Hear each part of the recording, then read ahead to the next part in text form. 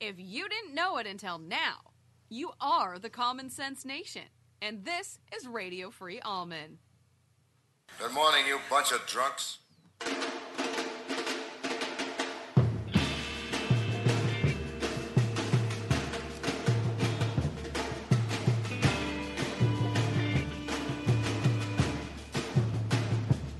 Oh, give me land, lots of land under starry skies above. Don't fence me in. Let me ride through the wide open country that I love. Don't fence me in. Let me be by myself in the evening breeze. Listen to the murmur of the cottonwood trees. Send me off forever, but I ask you please. Don't fence me in. Don't fence me in. Just turn me loose, let me straddle my own saddle underneath the western skies. On my cayuse, let me wander over yonder till I see the mountains rise. I want to ride to the ridge where the west commences. Gaze at the moon until I So how does a gas station, how does a filling station just suddenly not have Monster Rehab? You just can't do that. You just can't drop it off the list. You have every other rehab flavor. How is it possible that they could just not have Monster Rehab one day at the Circle K or whatever the hell you want to call it? I don't even know what that is. Oh, it's a BP. So they don't clean the bathrooms, and they don't have Monster Rehab anywhere. Or the lemonade kind I'm talking about. Lemonade, that smooth, refreshing drink. Remember that one? Phil? Hi, Phil. I do not. Look at what the cat drugged in. I'm sorry, It dragged did. in. It drugged me in. Yeah. Maybe they have a rehab recall. I don't know. Might want to look into that. Everything was kind of askew this morning. I get into my Apple decided they were going to control my life again. You know? Oh, I saw it. Oh, we're doing an update for you. Well, I didn't ask for the update. Well, we're doing it anyway. Yeah, but I didn't want you. I didn't want you to do it for me. I wanted to come in and have a smooth transition from evening to morning and not have the Apple people take control of my life. They did. Let me tell you something, Apple, also, just for your edification. When I type love, it's love. It's not live. Autocorrect. And when I type effing, it's not ducking. It's effing. But you change it to ducking. So, yeah. What was that? I just kind of went down the crapper there. What was that happened there? Any analysis there, young Ryan? Can you analyze what just screwed the pooper there? That's what we call a hard stop. I see. I thought he wanted me to stop. No, I'm sorry. You're all good. Oh, We didn't want you to stop. You keep it up. I'm sorry. It's the riff. Yeah, it kind of goes. It's done. Aren't Really you a music good guy? Part. Yeah, Okay, I am. Yeah. When you play music, do you just stop the music when you're playing? Right. Wow. He won't do You that. end it, don't you? I mean, isn't that I what have you no do? caffeine source here. You guys are like taunting me with this. No caffeine table. source. Yeah. How come? I just flew past the Quick Trip because Do you want some of this disgusting purple edition Red Bull? that's a negative. No, I don't do. You don't do any of that kind of No, stuff? No. No. You okay, that's That good. coffee's looking good though, but Yeah, well, too bad for I you. know. I hear. If you find another cup, I'll give you. I'll pour a little bit in there for you. It's too bad. You're going. Is that bad? No. Is that not nice to do to the new guy? Yeah, man. Well, if you find a cup, I'll pour a little bit in there for you. After I spit in it. Right. I want that purple backwash in there, man. Whatever that is. How do you guys like the? Do we have 3 cameras now? 3. You guys see? You want to test it out there? Can you operate it from here, man? Yeah, buddy. Let me show you how it works. So look, it's Here's Matt. the cup. Wow. Oh, shoot. called you on Yeah, your that bluff, was- didn't I? Right. Sorry, buddy. I'm going to need a minimum of a third. He just lost Here. a third of Thanks, his brother. coffee right Thanks, now. I Look at brother. this. have some Folgers that I'll That's- make you guys a thank fresh you. batch if you would like. You know, I have a whole tub of Renoco someplace. We do? I do. You do. I'll find it and I'll make It's some a of that whole for thing you. of Renoco. We just didn't have the means to make it. All right. Let's see this. Young All man, right, tell so us. here is the multicam on my phone, as you can see, and Multicam. they can't see it, of course, but press the button. Boop, there's Jamie. Hey, everybody. Hi. Good morning this morning. Yeah. And then I'd now hit we've that. got I'd our- hit that. Our That's friends amazing. here, right? Phil's over There you are. Oh, the Phil cam. Take a Where's the gander at Phil your cam? That's the faces. one I want to Is see. it? And Ryan's right next to him in the Ryan. It's amazing. Ryan Phil cam. And then, of course, Ryan our has classic a wide cam. shot that we've always had. So this is we can see everybody in here. Right? Good. We can Okay. see it all. Wow, this is great. I didn't get to see you. Oh, I love it. There's your face on camera, buddy. That's awesome. Yeah. And Now then here's yeah. Jamie. Damn. Yeah. Okay. Great, man. Thanks. That's enough, man. Yeah. We're all impressed. It's like, Thank you. it's something the Matt show. It's a Matt show. Where's the Matt cam? I'm just kidding you, Right. buddy. Oh, good weekend, everybody. Good morning this Really morning. good weekend. Was it? I lost Matt, my thanks phone. for. I was just teaching you. Thanks for the multicam. I was just giving you. You lost your phone into the lake. Yeah. Phil had a graduation party. I attended Yeah. that one for his young son Ethan. Congratulations, Thank by the you. way. Thank you. And Thanks for coming. And yeah, and I didn't.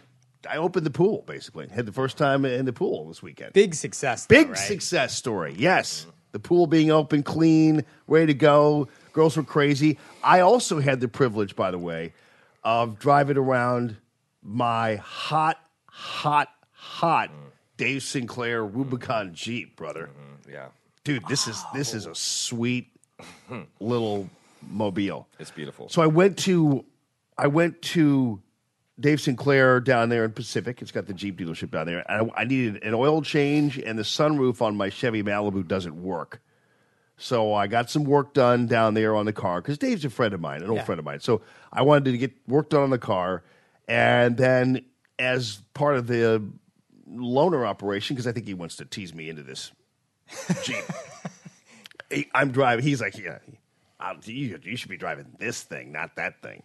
But anyway, so as part of that, he's letting me drive around this Jeep. The entire roof comes off, and I didn't take the entire roof. I took the T-top off. And I should send you the picture. If I put a picture up there of the girls in the back with their hair going crazy, Yeah, It's awesome. you think they'll like that? Oh, yeah. I can put that out on the web for sure. on the www. We'll put that out there, and they love the whole roof. But you can take the entire roof off. You can also take the seats off, the doors off as well, and just kind of like be. But there's something about having doors off of a car that doesn't really sit well with me necessarily, especially with driving the kids With around. the kids, right. But I'll tell you, if you're out and about, if you've got your, like if you were down at the lake or something, Sure. Oh. you'd have your doors off, and you're not driving like in downtown traffic all the time, that kind of thing. It's great, man. These Jeeps are nice. What color? White. But if I got one, I asked him if he had like different. You could do different colors. Like you could do. I'd do like a camo or a camp green color on it, or I've seen the orange ones. Desert tan. Yes. Looks yes. So yeah. So those are some. They had one there. It was the Grand Cherokee. That is like in the Jeep world, there are certain people who like their Jeeps a certain way. Like in the Oldsmobile world, you had the Oldsmobile type that was the hot muscle car. Well, they have a Jeep muscle car that's the Grand Cherokee. I think it's called the Supercharged or whatever. It's got this 750 Hemi in it. It's just, you know what I'm talking about, man?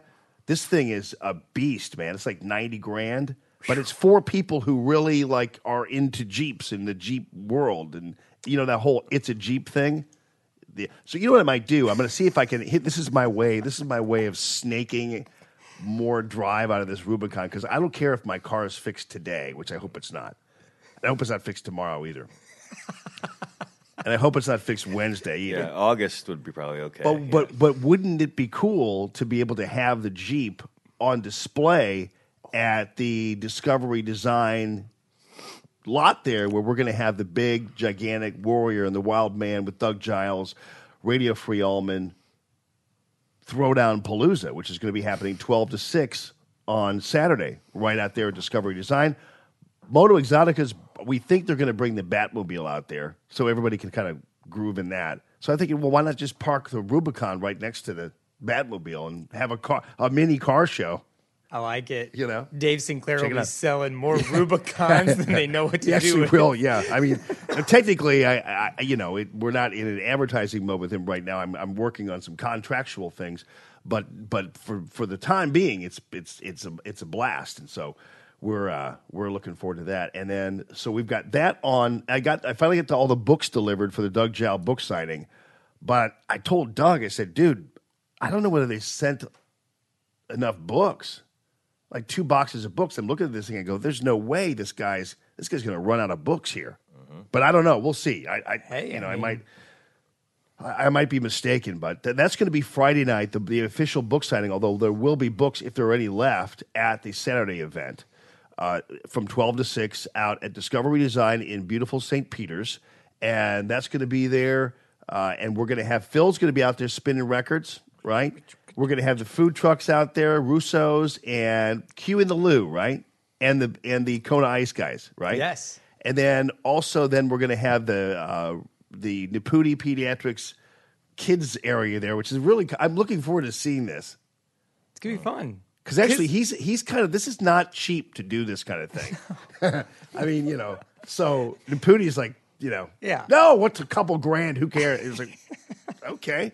So he's, putting forth this. He got the bounce house and the face painting and all that kind of stuff. So will there be like people doing the balloon thing? Oh, yeah. Oh, see, people love that. Yeah. I love that. Good times. Oh, yeah. Doing the animal balloons and Yeah. things like that. And then so we've got that going for us. We've got Kräftig beer, and there's a good possibility I might have some folks who are going to be providing you with some good whiskey. And there's nothing like a nice drink of whiskey when it's 95 degrees outside. Listen, it takes the burn away from the rye. It just kind of goes down more smoothly there were. And, of course, we have soft drinks as well for Ryan. For Ryan. So we got all that Thanks. going for us. So anyway, and if you guys wonder like what the deal with Phil is here, here's what we're doing. And because Radio Free Allman is growing, okay, it's big to the point now. I wonder if I could talk about this. I don't know. Well, let's put it this way: there's in the movement with my lawsuit against 97.1 and the companies that own it. There's a chance that now they want it moved into federal court, and that's because all the people who are involved in the suit are from different parts of the world, or the country, and so they want a federal court it. And I think that maybe they think it's an advantage. I personally think it's an advantage for us, but it doesn't matter. The law is the law. The contract is the contract. The rules are the rules. It's all there in black and white. Our belief is, and our claim is, they completely breached it on a number of different levels, and black and white. If you're a judge, you look at it, boom, let's see it, boom, we'll figure that out. So we got that going, and then there's also the possibility, and we discovered this over the weekend, of a possible injunction that could be filed to stop Radio Free Allman. And because, well, first of all, it'll be interesting to see this. And again, I'll get to the news of the day, including the fact that the first thing I wake up to is Mark Kaysen talking about Russia. Text me about Russia. I said, I'm going to call you on the phone because that's what these left-wingers are having to deal with now with this Trump economy.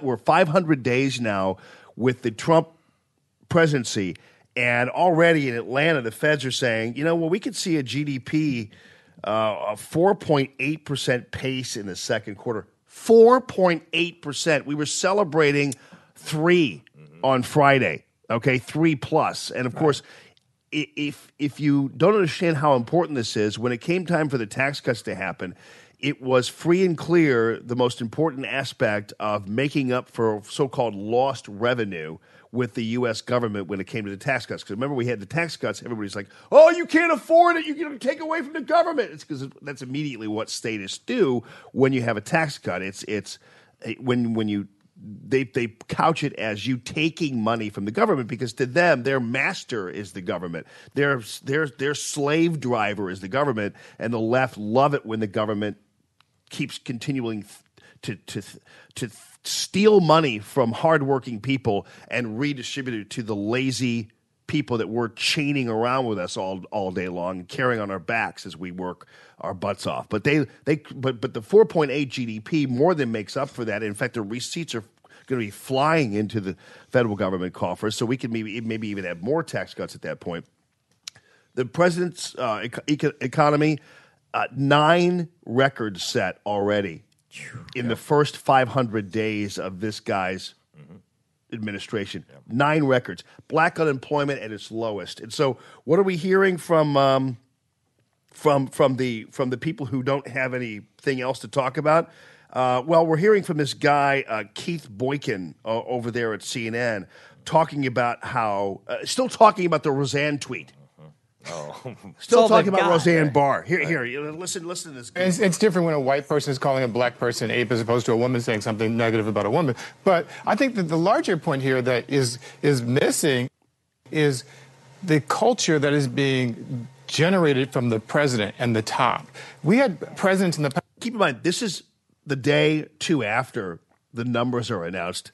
This guy, Mr. Low IQ over here with nothing else to say, decides he's going to talk about the Roseanne Barr tweet. Democrat and Republican, who tried to bring our country together. Lincoln talked about the better angels of our nature. Obama tried to heal the nation, said there were no red states. Yeah, listen to this guy. Wow. Lincoln and Obama are the 2 people he decides he's going to just reference today. Lincoln and Obama.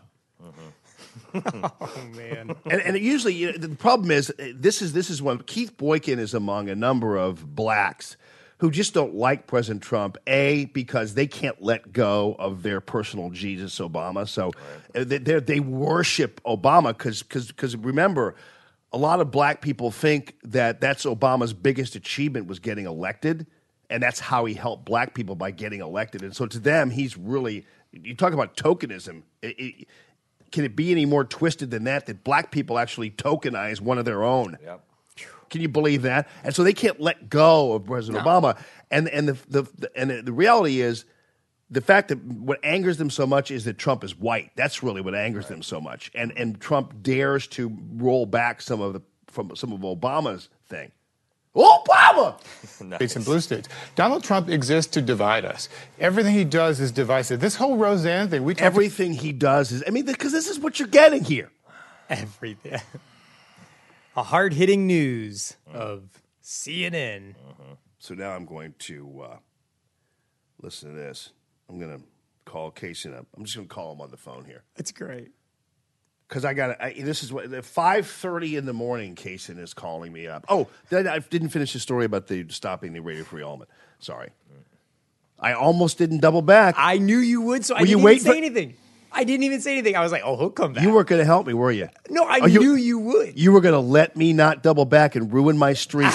I just have so much faith in you. You were going to let me just Never go wander off. Never. You sure? Nope. Okay, just want to make sure. A lot of faith here in you. All right. Okay.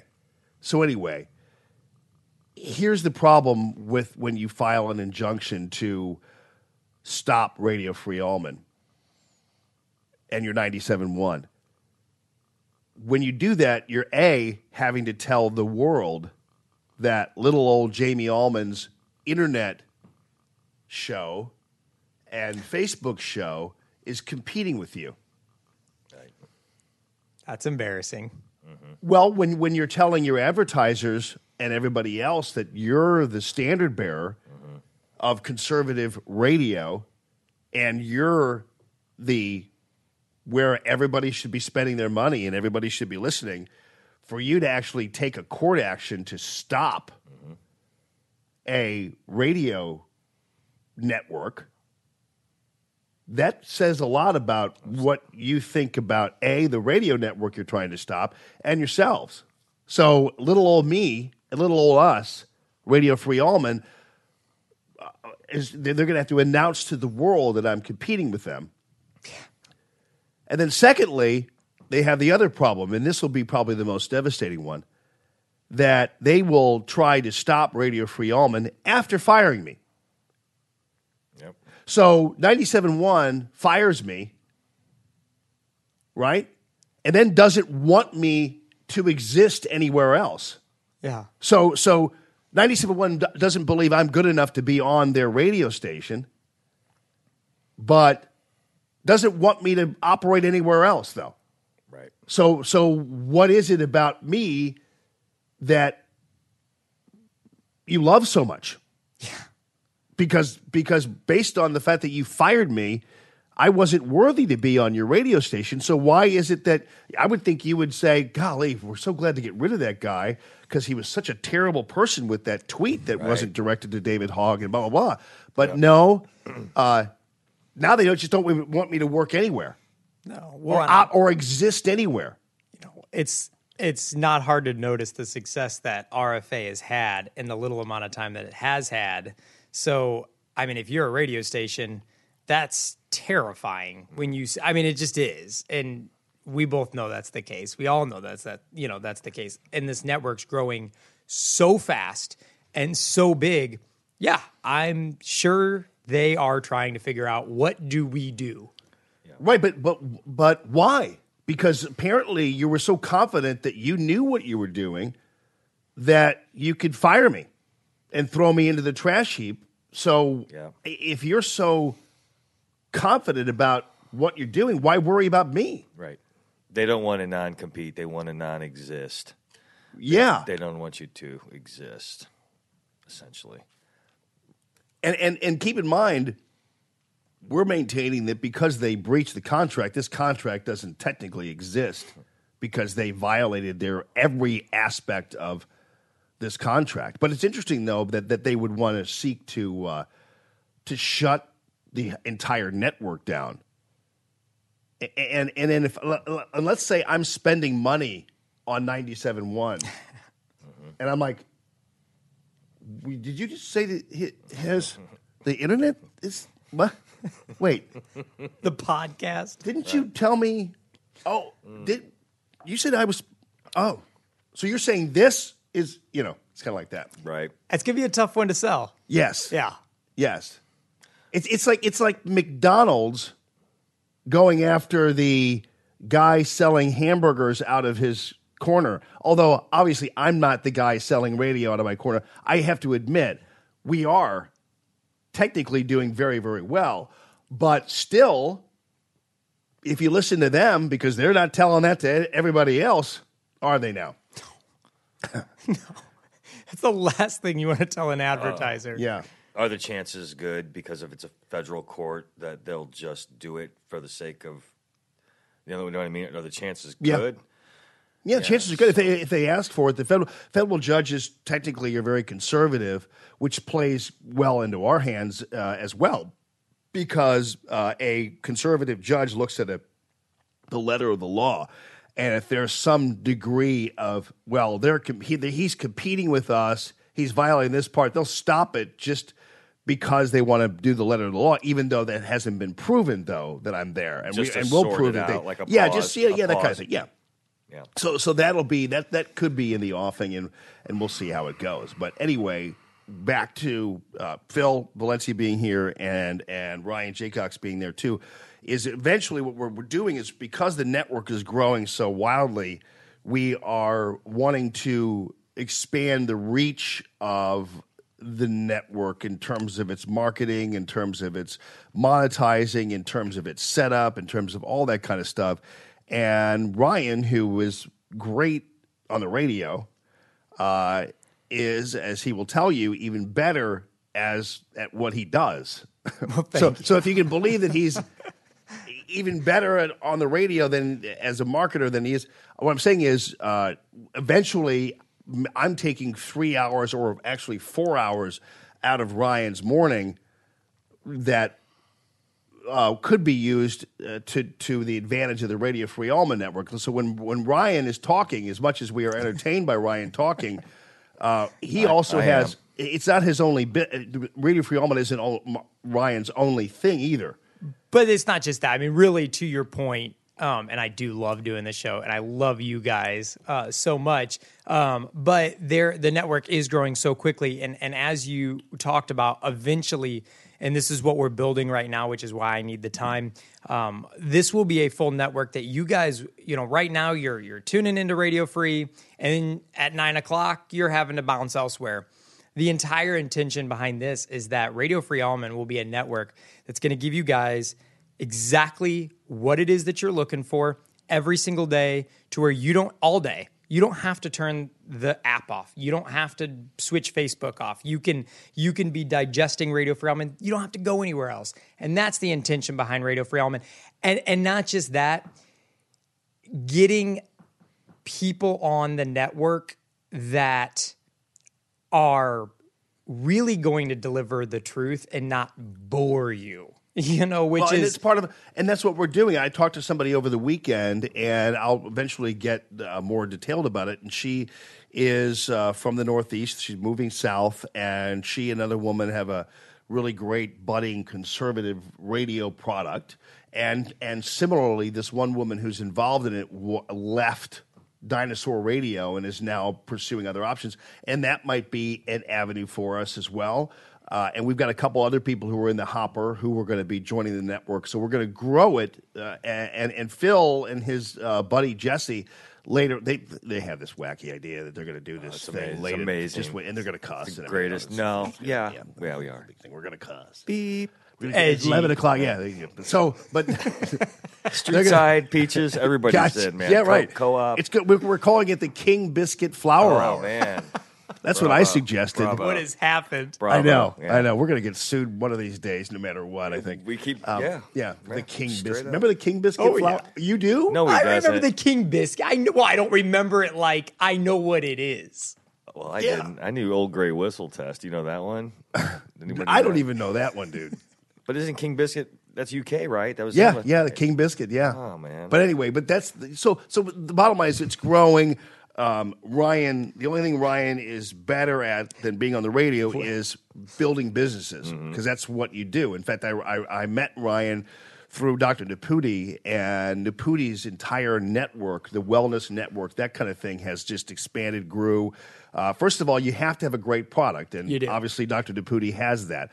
Once you do have the great product, you have to have excellent people to finesse it, deliver it, shape it, move it along, monitor it, all that kind of stuff, and that's what Ryan does best. This guy. So, but Ryan, thank we've worked where we didn't get around to talking about this, but we've worked out a deal where Ryan will pop in every once in a while. Yeah, because I love being in here with you I guys. know, man, it's fun.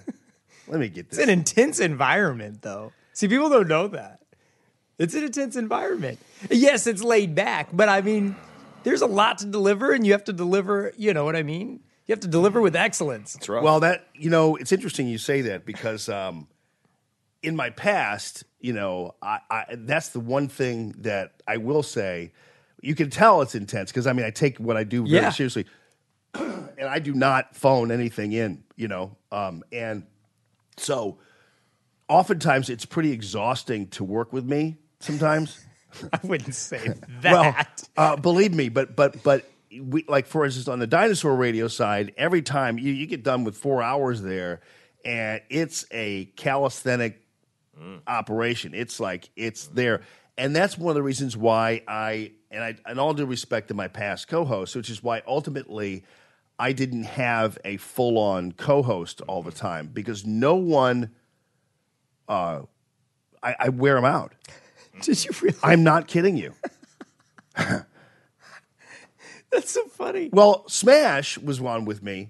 Well, first of all, Yeah. Jaco was on with me, but he was too stupid to actually hang in there, so he couldn't. I ran him out very quickly, just by speaking into a microphone. He was like, I'm Jaco done. was done, and because he just couldn't keep up with it. You can only tell people so long that I was in the sands of the Persian Gulf. Where were you? It's like, yeah, gotcha. That's a good argument. Anything else? And he had nothing else. He'd go out and smoke a cigarette during the break, and that was about it. God. Cigarette. I know. Hey, he didn't smoke enough of them, unfortunately. Smoke more, Charles. So anyway, yeah, that's when modern medical improvements really backfire. There's a downside to. To the government campaigns of Yeah. stop smoking. Well, the government's. There's a downside to improvements that keep people in the game longer than they should be. But anyway, so Jayco was easy. He was Okay. done.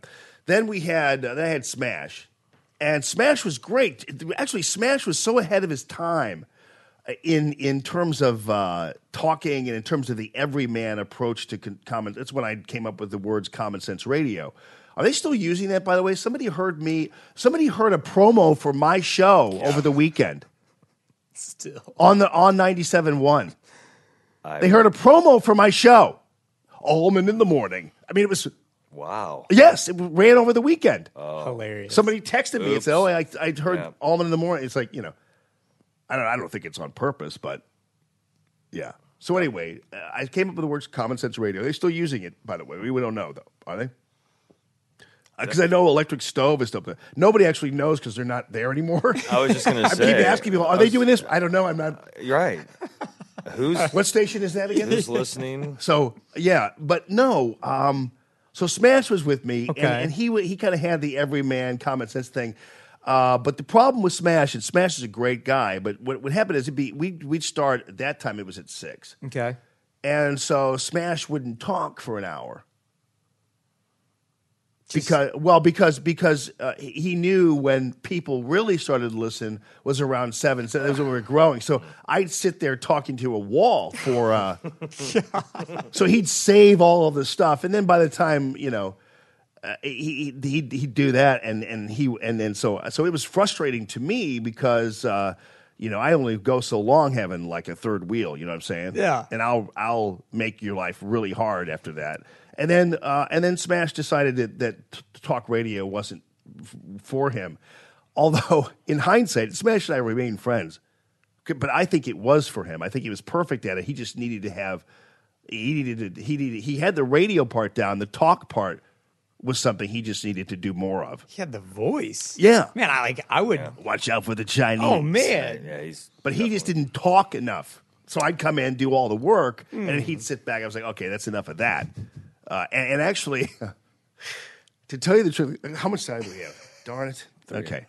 I feel like we need to get to the national anthem too, but Look at him. did you not have one? You're not thinking about Look the at him. country? We Are you not thinking about America this morning, Phil? Wow, I knew we were gonna. No, yeah, I wanted to get something country if we could. Yeah, sure. Whatever. I just want to make sure you. Somebody named Chet or somebody. There's somebody out there I know. Chet Atkins? Something. Right? Oh, yeah, absolutely. Somebody sent me the Carlos the Santana version. Yeah. You probably heard them Santana's all. good, yeah. I don't know. That was, but I don't. Yeah. I don't Whatever you think is reverent enough. I'll let you go ahead and. But oddly enough, you know what? You know why Smash in hindsight told me. And folks, you guys who listen to Allman in the Morning and know Allman in the Morning are going to love this story because it finally gives some relevance to the Hardee's fried chicken story. And okay, none of that, Phil, because Phil always makes fun of me when I talk about the Hardee's fried chicken story, and and people like to laugh about how they don't want to hear it. No, we don't want to hear it. But you'll like. Have you heard the story? No. How Okay, have I not so heard Ryan. this? Wow, Okay, so Ryan is a brand genius, right? So you'll love this story. Okay. But people out there who've heard it before might not realize that the Hardee's fried chicken story, me telling it on the air, is what prompted Smash to leave the show. It drove him away. Okay, now I'm listening. See? Right. Okay. So I'm telling Smash the legendary fried chicken Hardee's fried chicken story.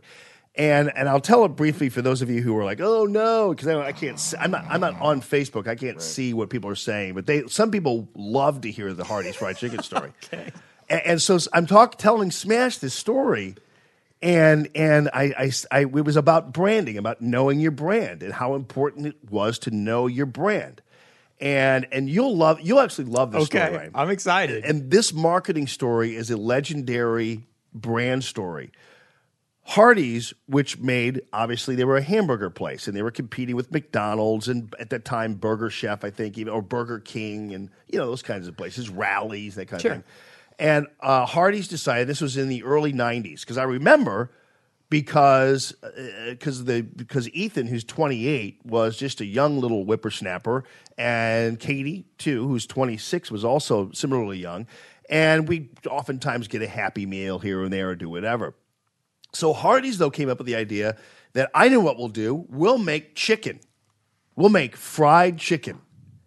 And the reality is they started making fried chicken, and it was friggin' good. It was good. It was They some of nailed the it. best fried chicken you would ever find in the land. The Hardee's fried chicken. I don't know what they did, but they sure as hell put even Kentucky fried chicken to shame to some degree. And so people loved Hardee's fried chicken. Here's the problem, though. Hardee's made hamburgers and French fries and maybe even like a chicken patty, but they didn't make chicken. And when people wanted the chicken, Hardee's had to make more chicken and more chicken and more chicken. So because Hardee's knew how to make chicken, they just didn't know how to make it fast. That's the problem. And Hardee's forgot what made it Hardee's. And so in forgetting what made it Hardee's and going out and making chicken, they didn't realize that they knew how to make chicken really well. They didn't know how to make it fast. So what would happen then is, so we would oftentimes go through the drive-thru. Sometimes I get the chicken leg Happy Meal, like for the kids, right?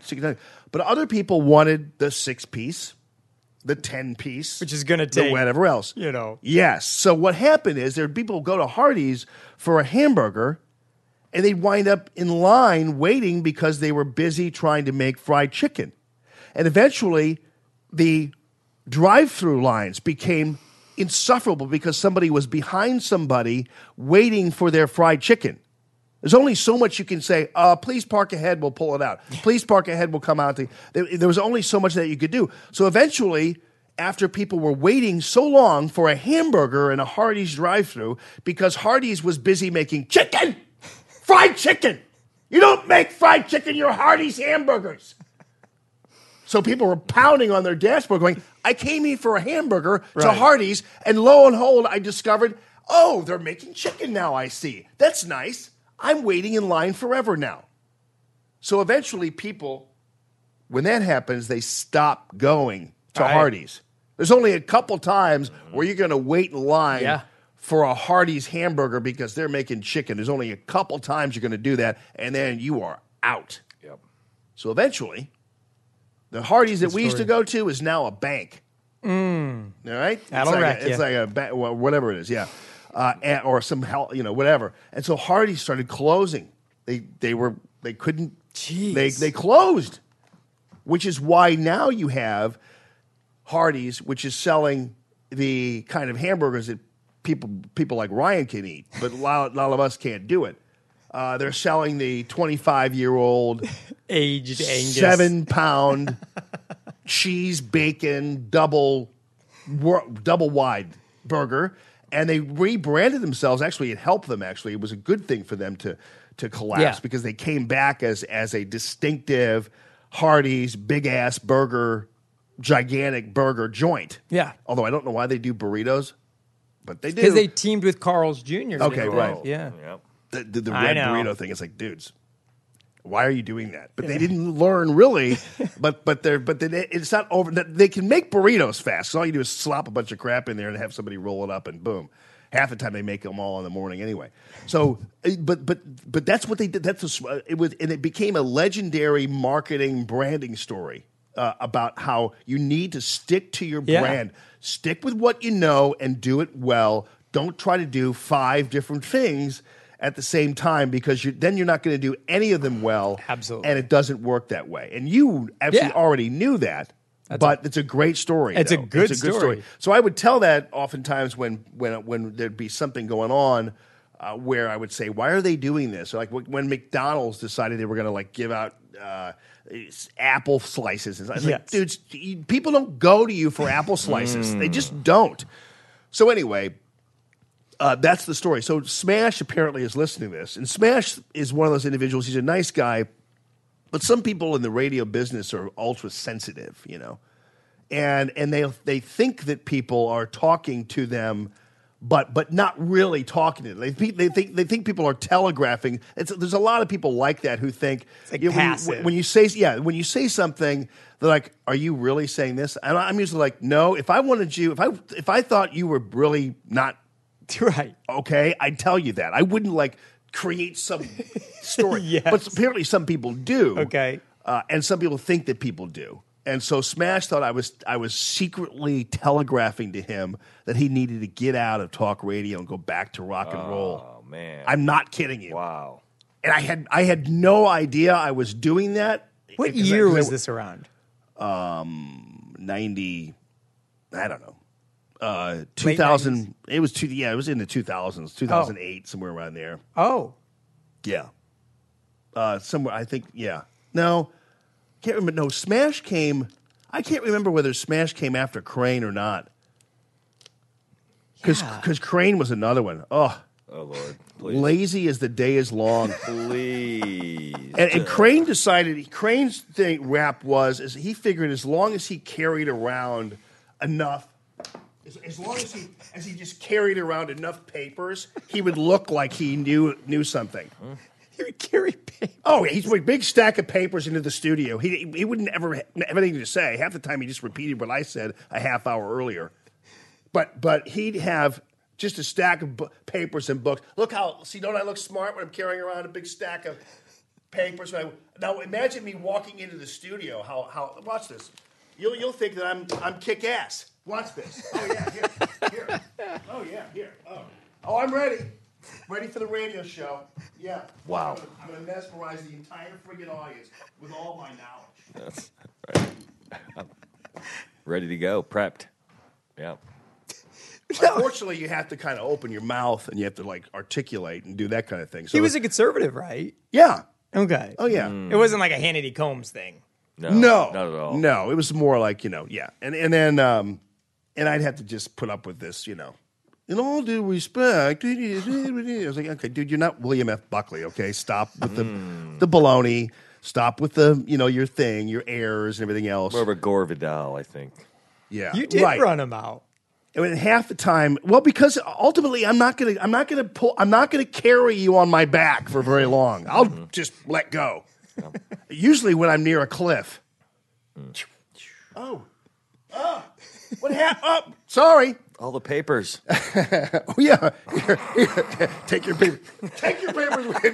But no, it was kind of one of those things. But that's what would happen, and I don't, I didn't mean to be I wasn't being a jackass about it, but ultimately you realize, why am I doing all the talking, and then and why is it that a half hour after I say something, it's coming out of his mouth? Yeah.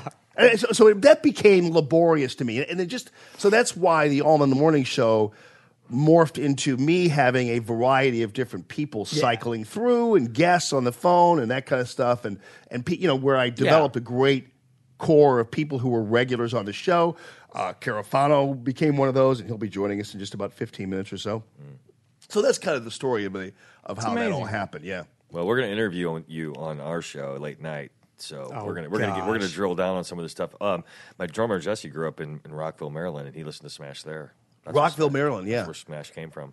I mean, DC area, whatever Smash was Yeah. Okay. before. He was a big deal back then. Oh yeah, well, Smash is I'm sure very good at what he Yeah, does. he's I mean, really he was a great, nicest guy in the world. He and I were really good friends.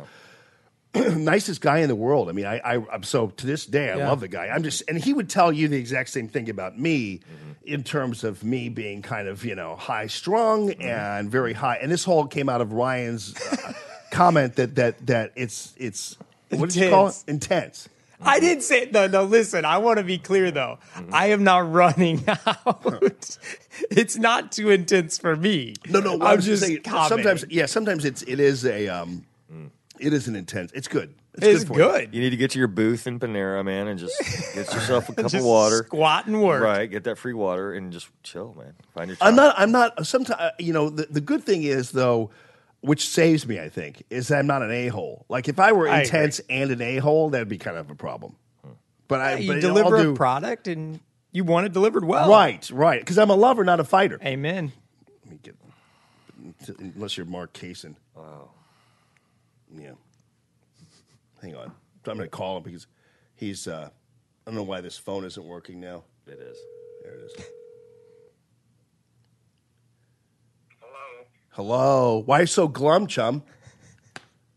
What is that any way to answer a phone when I call you? Hello. Because didn't you? I thought that you were calling off both the air, so I didn't realize the connection. But Yeah, well, wait. So your demeanor to me, if off the air, is where you answer the phone like you're I've never spoken to you off the air. like I'm calling Eeyore. Hello, I have never spoken to you off the air. Do you realize that? Winnie the Pooh went somewhere. He can't. Winnie the Pooh's head got stuck in the hole again, and Rabbit's driving me crazy because of this energy. What? So anyway, we text. Oh yeah, you're right. You're off the air. Anyway. Yeah, as close as we are, yeah, Mark Casey and I have never talked on the phone together, not on the air. That's unbelievable. He said that to me the other He day. said that too. at the restaurant. Yeah. He told us that, yeah. I had Why'd you say that, man, behind my back? Yeah, he was talking about you. Why'd you say that? Which thing? Are you trying to insinuate somehow like I'm a Howard Hughes type? Hey, you're the one that's coming up with all of these theories.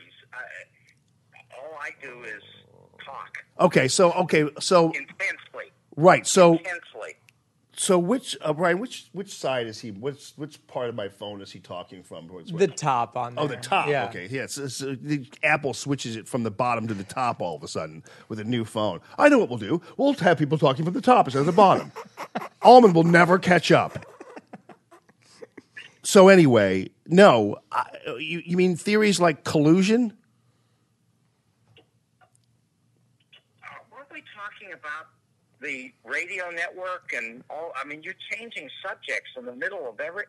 Wait, I've been you're listening the to one every who word. you're the one who texted me at 5:30 this morning, talking about how Trump was going to go to jail and everything else. And the reality is, you realize that I'm waking up to headlines. Although if you Google Trump economy, you'll never see any of what's going on.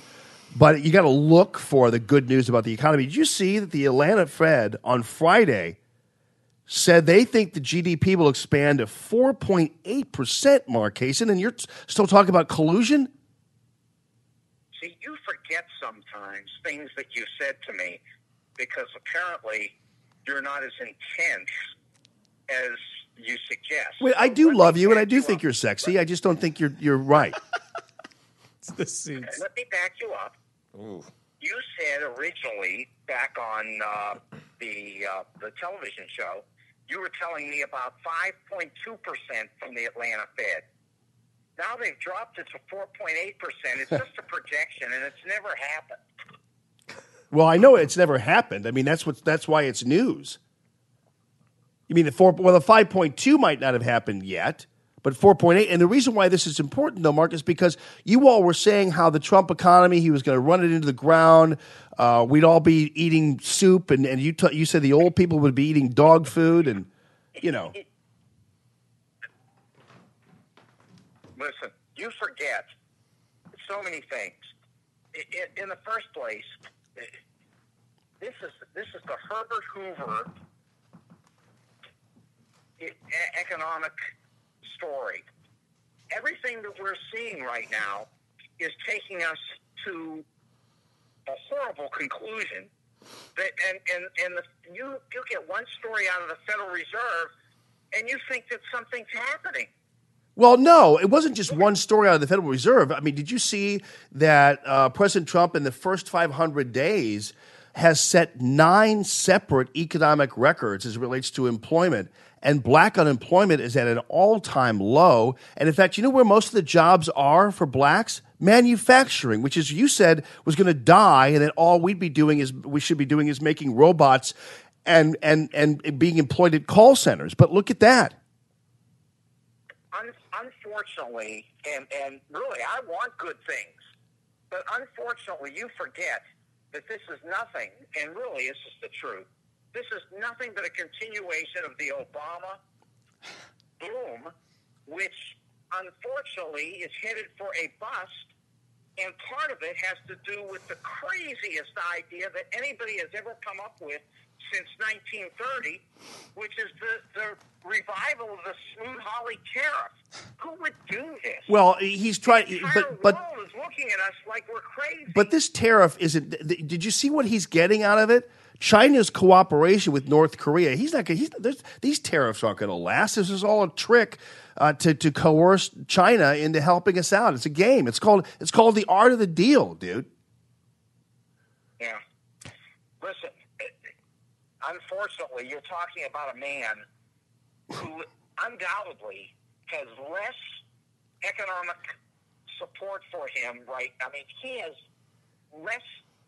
If you look at his balance sheet, you and I are easily wealthier than Donald Trump, who actually is in negative numbers unless he's already stolen everything he can. But I don't care about Donald Trump's bank account right now. I mean, I care about the country's. You're talking like he knows something. He doesn't know anything. Well, he doesn't. That's why he has some great advisors. That's why Stephen Moore was so brilliant when he talked to him, and why he has Mnuchin and these guys all working for him. He's been a brilliant delegator. He's a businessman. Yeah, that's why Gary Cohn quit, because he looked at what was going on and he said, "Oh my God." No, Gary Cohn quit because he's a Democrat, and he didn't want because they were harassing him for being part of Trump's administration. Yeah. Look, I'd like to backtrack for a second because I there's a couple of things that you've said this morning that I agree with 100%. And one of them is, and it does amaze me that that idiotic radio station would like to put an injunction on your existence. I mean, they would like to stop you from breathing. Maybe that's a violation of your contract too. Just stop breathing. Yeah. Well, let me tell you something though, and I'm sure you and I will agree on this as well.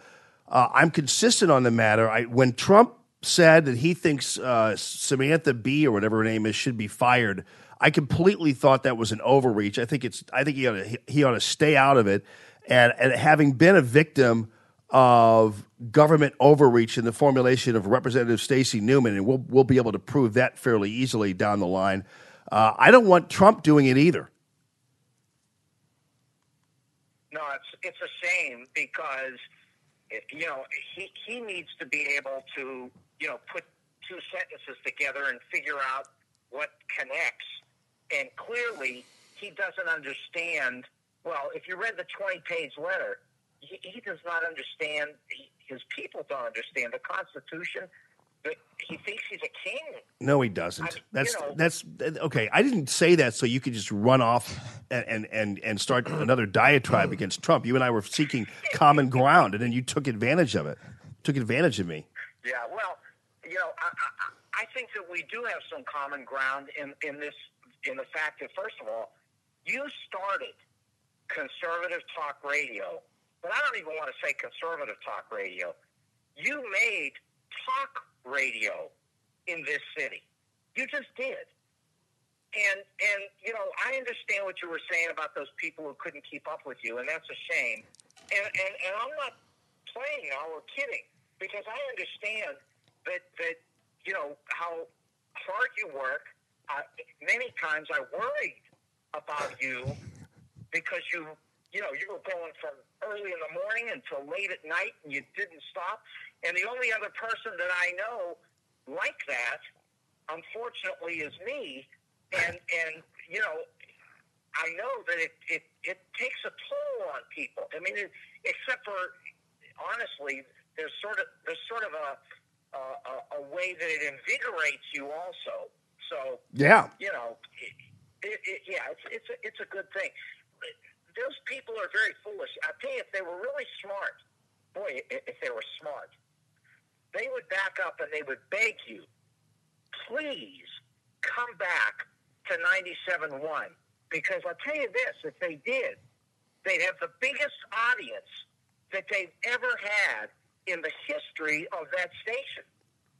Well, David Field is too much of an egomaniacal crazy who brags a lot about his love of radio, but he's the one ultimately who made the decision without consulting anybody with any brains. And so David Field would his ego would never let that happen. So that's not going to work. No, I understand, but if they were smart, they beg. Well, But if instead, that's if in the end, and people will find this out too. If in the end the actual deal goes through. That's if in the end Entercom actually does wind up owning 97.1, because for your information, it officially does not right now. Just for people's information, they might not realize this, but Entercom currently does not officially own 97.1. right. Which is a Because problem when for these them deals- because they when got these deals take, what's that? go ahead. Which is a No, problem I'm just for saying, them. When these deals take place, it takes a long time for the deal to actually be completed, and they operate under an LNA and all that kind of stuff. And Right. And the FCC doesn't like it when you violate the LNA Yep. while you're in That's very transition. smart. Yeah. I mean, and so right now, the FCC has not fully approved everything. I think they kind of have in short. I don't know all the intricacies about it, but I do know that this is a problem right now. So we'll see. But in the end, yeah, maybe you're right. I don't know. As long as they call Radio Free Allman, I'm good. Well, that's really look. Syndication's evil laugh. I know. and it's really, as you say, beyond the growing point. It's going to grow tremendously. It's going to be amazing because the technology of 2018 allows this to happen. And by the way, I see how you've got the new cameras in there, and I'm very impressed. It looks really good. But I'll be really impressed when you get that technology up to the point where you can put my head on top of Kim Jong-un and the rest of these people. Wait, we need Thad Kemlagi to do the post production on that. That's when we need Thad to come over from what was ABC 30 and do that. That's funny. Yeah, that was funny. He did some good. Listen to Mark. Mark is kind of we gotta get a Yeah. sounder. Mark, you sound like Simon Bar Sinister from Underdog. By the way, I want you to know, when I answered that telephone, I was standing in the line at Schnucks, and that's why I had to be under control when I answered the phone, because otherwise those people would have probably had heart attacks, and I didn't want to make them crazy. So anyway, Okay. I'm out of there. That's a good enough answer. All right, buddy. Well, listen, thanks a ton. Looking forward to ultimately, because Mark and who's your buddy again? Well, one of them is Jim Berger, but Yeah, there are many other. There are others, many. I am pleased to say that we are currently working on making sure that Mark has an hour on. That's it though. An hour on Radio Free Allman. An hour on months that end in Y. Yeah, we'll entertain the heck out of everybody, and we will not allow the greatness that you have created to be diminished in any way. Of course. He loves you. Well, you're the best, He man. loves you. And Mark, thanks for taking the call off. I still want you in the studio sometime this week, but thanks for taking the call. I'll see you then. Now go back to Christopher Robin, and he'll maybe untie you from the tree. He hung up on you. Yeah, he hung up. He's I like, love you. I love you. Mark, okay. I want that. I'm going to get that. that was really, I'm gonna it get was that. sinister. And it's true. Do you know Simon Bar Sinister? I mean, I've heard the laugh. Simon Yeah. Bar. He was that little guy in Underdog, Yeah. and he'd be so menacing. I'm going to turn. What is it? One of his big things was, and imagine like somebody coming up with this. Like, are you kidding me? Those people like were doing peyote back then, right? They're like, and this is back in the 50s or something. And Simon Bar Sinister, his big thing was turning people into a picture. That's right. I'm going to turn you into a picture. What a picture. Yeah. Well, I know. He'd have like a machine, Yeah. and he'd put people in the machine, and he'd turn them into a picture. so they wouldn't be a person anymore. Yep. And he threatened people menacingly, and Underdog and Polly Purebred were then having to come in and get Case him. into a T.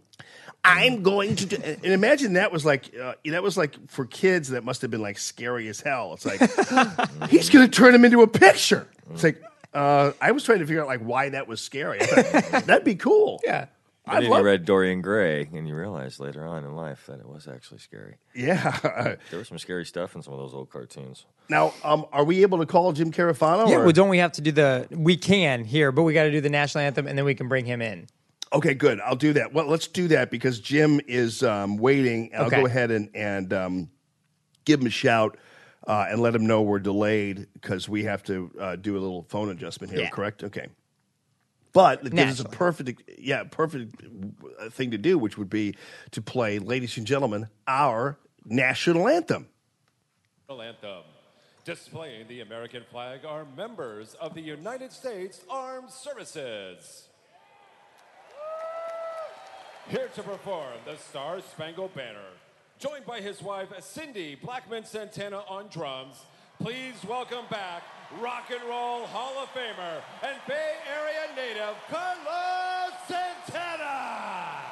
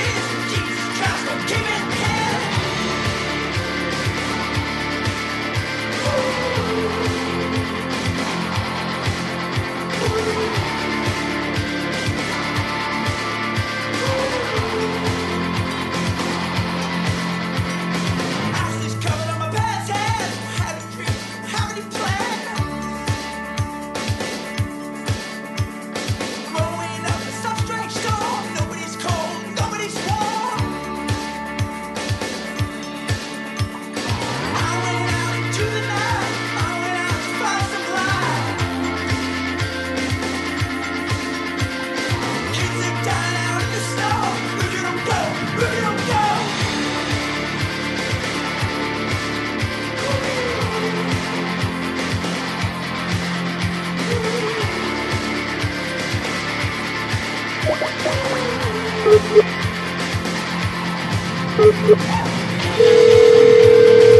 call.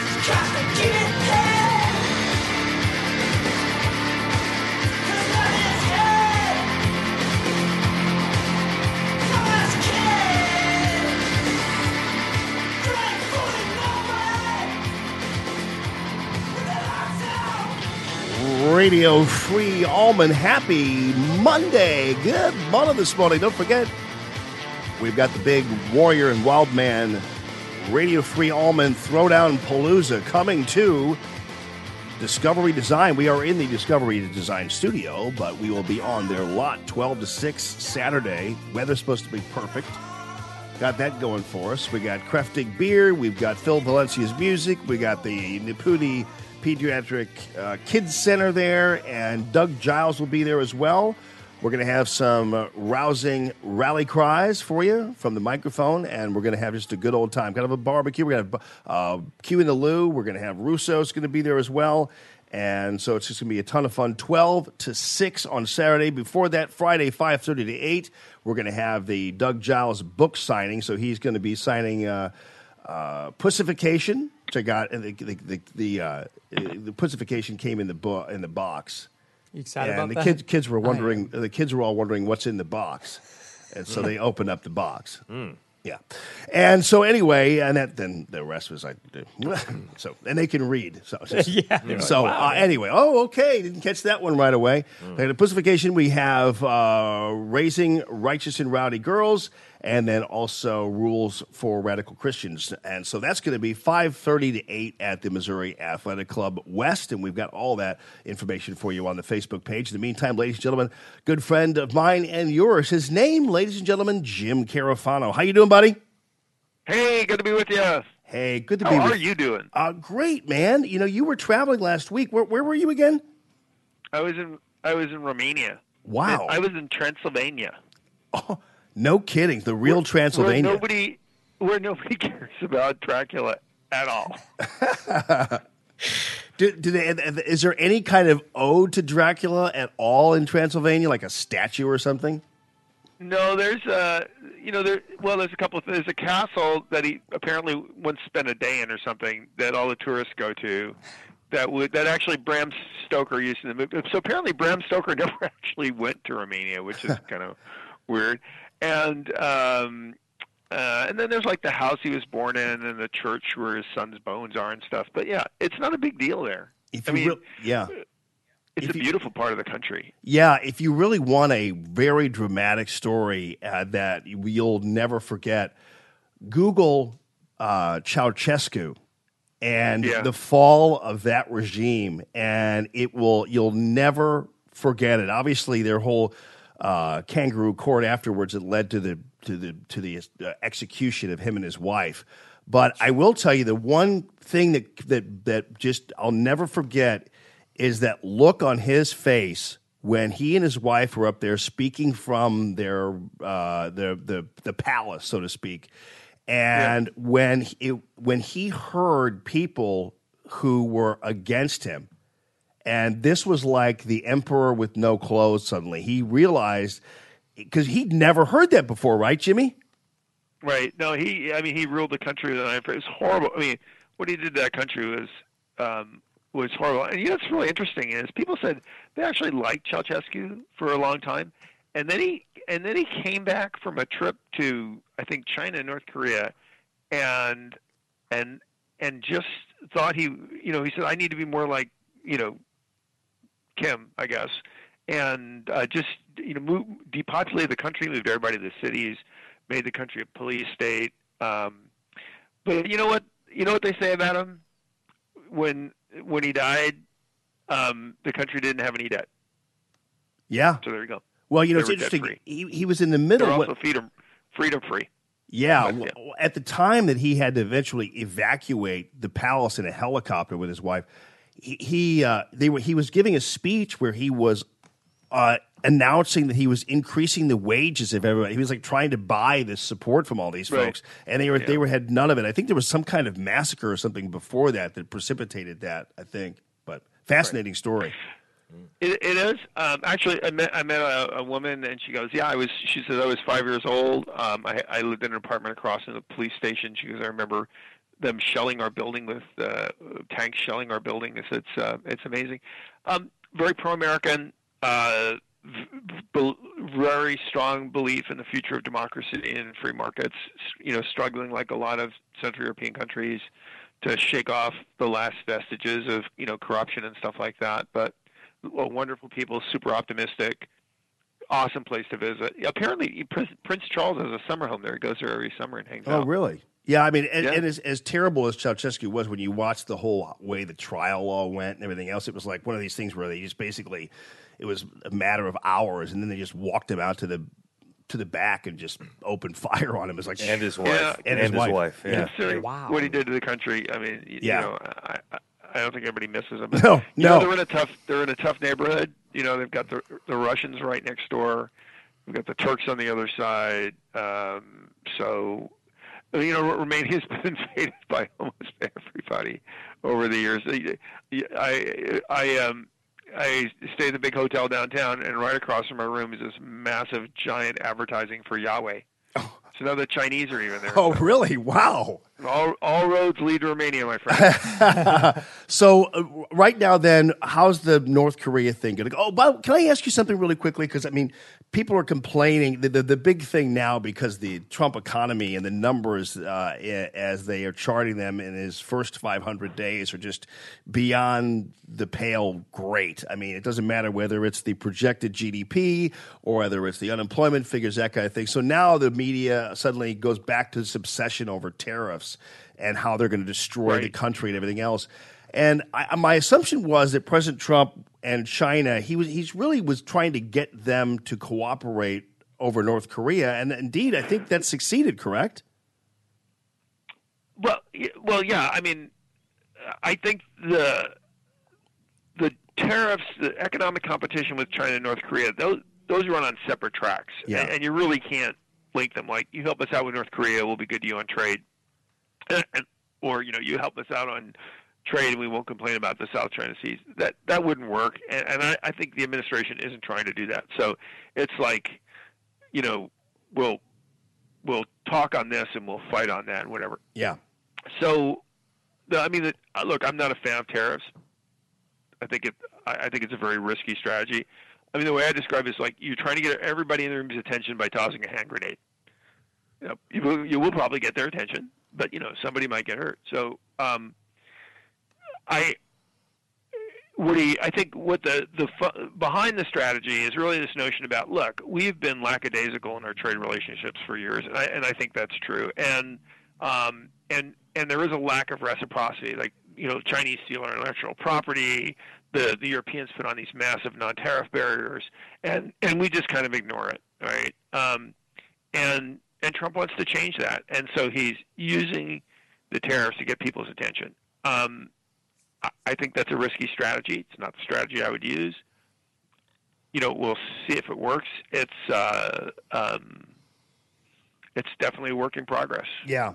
Yeah. So, it is. And, like, for instance, we had something here, Jim, and that doesn't mean that it means the strategy is perfect, but we have Granite City Steel here, for instance, and they immediately fired up the furnaces again and hired 500 people, and I again, know some of them, yeah. Yeah. And that might be, a short-term a great thing that happened, but I understand your long-term view that it could be a problem. But it also might just be because the economy's picking up. Yeah. So it might not have anything to do. And as a matter of fact, I doubt it actually has anything to do with the tariffs per se. It's just because the economy is growing rapidly and people need stuff. And so, well, the Granite City Steel guy said it was because of the tariffs, but I don't know. You're right. You're right. I don't know. They did. Well, I mean, I'm just saying, maybe it might have been. There are a lot of other steel companies that don't like the tariffs because a lot of the steel stuff that we do domestically is actually kind of very niche production thing, and it actually contributes to kind of bigger steel products, right? So they make little niche things, and if you put a tariff on a car made in Canada, it actually hurts them because then you're just building less cars, and then there's less need for their stuff. So it gets very complicated. Yeah. Which is why I said it is like kind of tossing a grenade in the room. And we'll see if it works. Right now, it's not hurting our economy. Our economy is growing pretty robustly. I mean, the numbers we're seeing are just kind of unbelievable. I really think that's more due to the fact of a combination of the tax cuts, the lower corporate rate, and taking all these useless restrictions off the economy. And so the engine's starting to rev up. And so maybe that offsets this little thing. Look, I mean, they've just got to be good at negotiating, and we'll see. The one thing I've always learned about Trump is, take a breath and wait 5 minutes. Yeah. And we've seen that with the Korean thing. We've seen everything else. And everybody wants to either jump off the roof or just mindlessly cheerlead. And the answer is wait. And I know that because I lived in Oklahoma for like 12 years. And in Oklahoma, it's if you don't like the weather, wait 5 minutes. It'll change. Right. So now, was that when you were in the service? Prepared me for this. Was that when you were in the service in Oklahoma? Okay, because he's Jim Carafano. If you guys don't know already, 25 years in the U.S. Army, and he's is it Lieutenant Colonel? Yeah. I mean, it's. But anyway, so on the trade, I would say, look, if you love free trade, you can't really love what he's doing right now. But I understand it's a negotiating tactic. Mm-hmm. I hope it works. If it doesn't work, I hope he stops. Right. I mean, that is, one thing to Trump's credit, and oftentimes politicians and other people don't do this. He's more than willing to change course and say this isn't working and move on. I mean, I think he changed course rightly so with and getting Pompeo in there, and it's turned out to be a really good move. Right. I think that's right. I think he's a practical guy. If stuff works, he does it. If it doesn't work, he doesn't. He stops. He's willing. If nothing's working, he's willing to try something else. Yeah. Now, Jim, and I think that's what's behind the tariff thing. Yeah. I think it's what's behind the North Korea thing. Look, nothing else has worked with North Korea. Let's beat them up, get their attention, and then see if they want to talk for real. Right. Now, let me ask. Never tried that before. How are we judging what is success and what isn't success, or what have you? What's with the North Korea thing? Like, what is a win, or is there a win, or what's the? How are we judging the success of what's going on? Well, here? I mean, the important thing is we just don't give the farm away. I mean, our strategy, and rightly so, is designed to protect us regardless of what Kim does. If he wants to deal seriously, awesome. If he doesn't want to deal seriously, fine. We can still protect ourselves. What the only thing that would really undermine is we have a maximum pressure strategy in place. If we just gave that away on some kind of vague promise, I think that would be largely perceived as a real disaster. But anything short of that, if the meeting produces nothing, fine. If the meeting produces we'll talk again, fine. If they come out of the meeting and says North Korea is putting all the nuclear weapons on Air Force One and I'm taking them back to Washington with me, fine. So how's this going to look? By the way, will there be a picture? Like, will we see Trump and Kim Jong-un sitting down together or standing there together? And what is this I would imagine all going to look like? Mm-hmm. Yeah, well, I would imagine it would look kind of like a normal summit with the photo ops inside. I mean, I doubt there'll be like a joint press conference or anything, but I know that the news guys are gearing up. I mean, the cable people are already booking. Like, I already have bookings next week for 2:00 in the morning because that's the middle of the day there. So the media coverage will just be through the roof. It'll just be. I mean, if you could spell North Korea, you can get a stint on MSNBC probably. Yeah. Well, it's curious, too, because, I mean, I think, too, it's really going to be amazing to see because, North Korea, I mean, aside from the fact that the people who live there are elusive, you just don't see this guy. You don't see the Kim Jong-un or these people hardly ever. And when you do, they're like, they're taking like these gigantic trains places, and just like they're just it's so weird, Yeah, it is. Somebody said that they had a delegation here, and they were up in New York, and they refused to be flown on an airplane to come down here. I mean, so they, when they leave North Korea, for them it's literally like going to another planet. It's a pretty strange thing. Wow. So the funny one, the one that I just couldn't stop laughing was apparently I don't even know if it's true, right? This is the other thing, just because it's in the news, who knows? They were talking about, they're trying to figure out how to pay his hotel bill, right? And so the one news article said, well, the U.S. is quietly trying to figure out how to pay his hotel bill, and then this Yahoo, I don't want to say who it was, but this Colin Kahl, this guy, so he goes on Twitter and he says, oh, they attacked us for giving money to the Iranians, and they're going to pay Kim's hotel bill.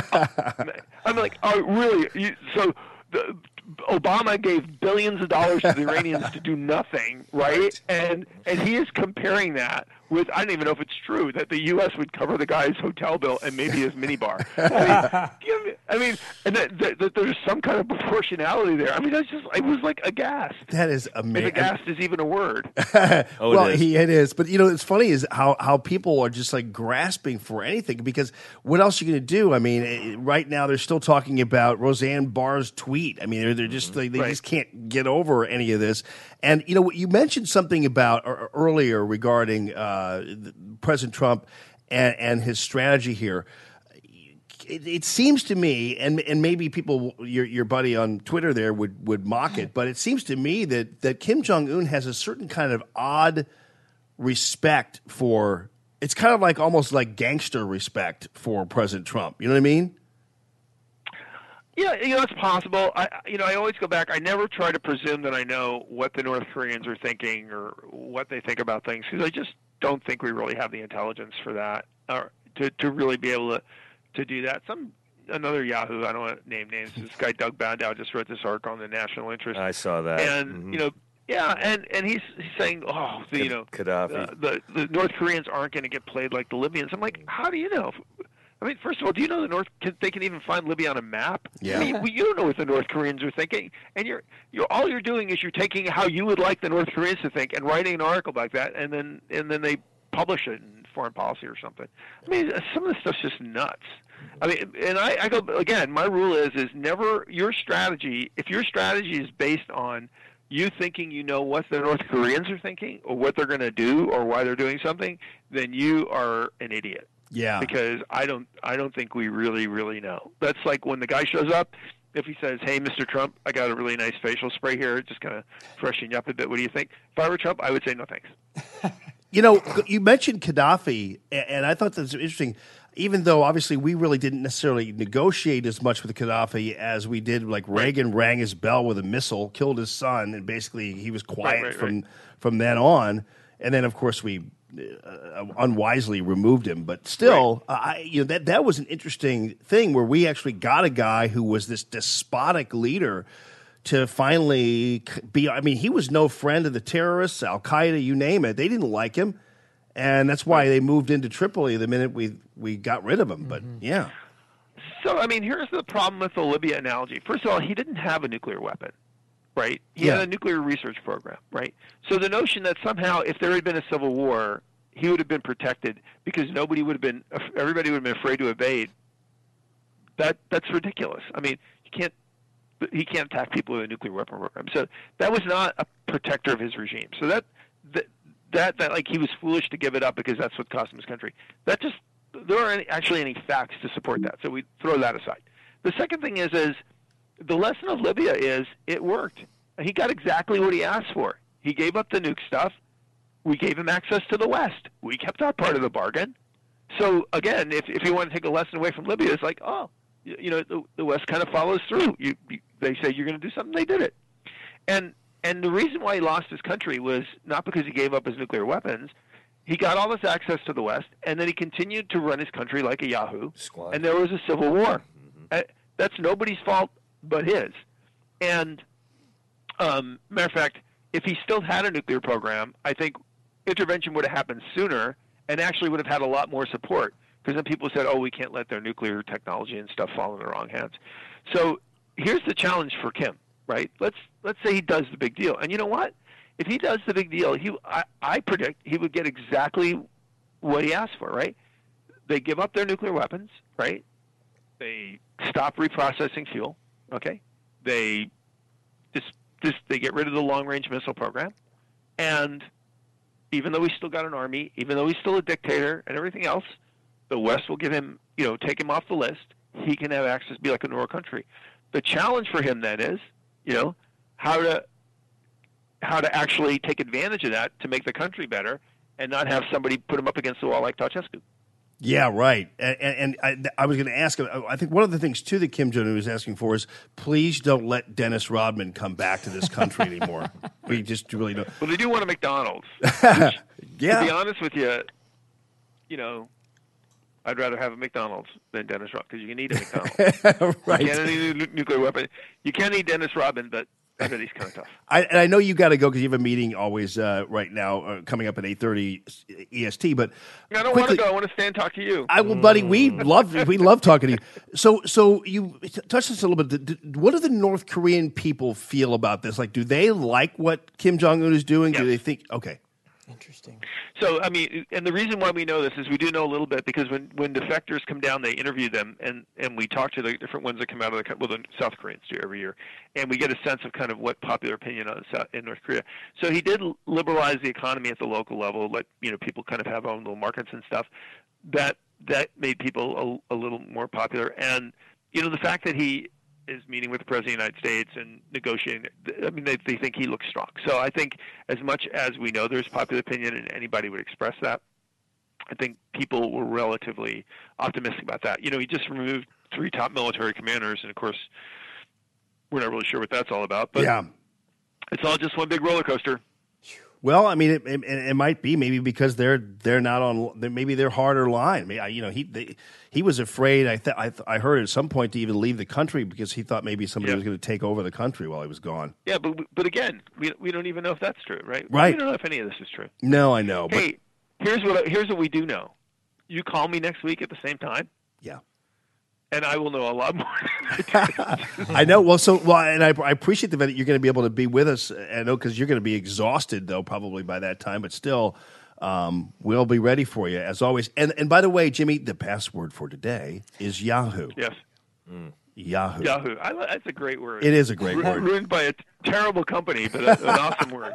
Yeah, it is an awesome word. And you've managed to wrestle it back to the dignity it deserves, We can only hope. All right, buddy. Good talking to you. All right, Jimmy. Thanks a ton. Appreciate that very much. By the way, one thing though, because Kim Jong Un, his haircut and everything else, yeah, Gangnam style. Yeah, but we know that, for instance, he might want to have a haircut that's an American style haircut, and the only word of advice I think they're giving him now is just don't go to the chase for it. Oh.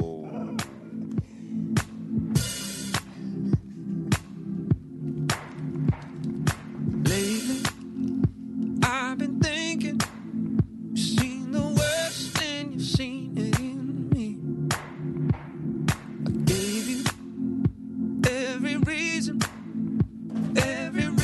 to get up and leave. I know that there's times that you get so tired and you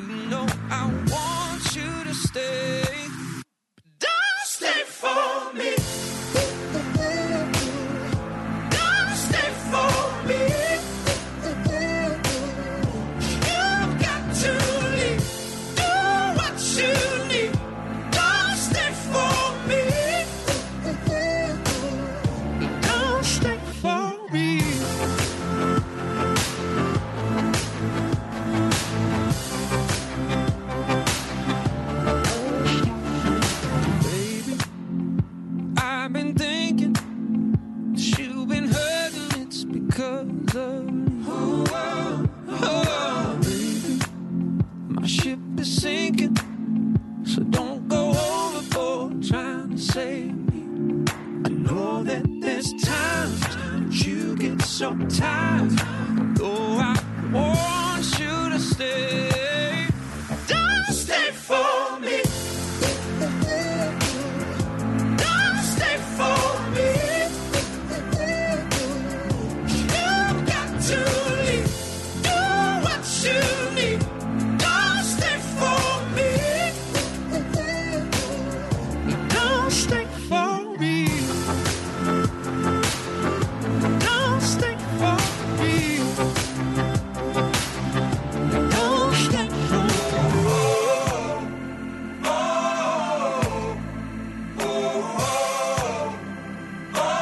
for me. Listen. Don't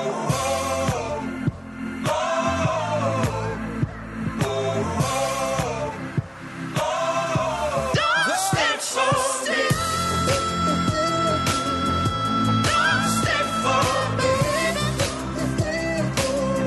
You got to leave. Do what you need. Don't stay for me. Don't stay for me. Don't stay for me. Don't stay for me. Don't stay for me. Don't stay for me.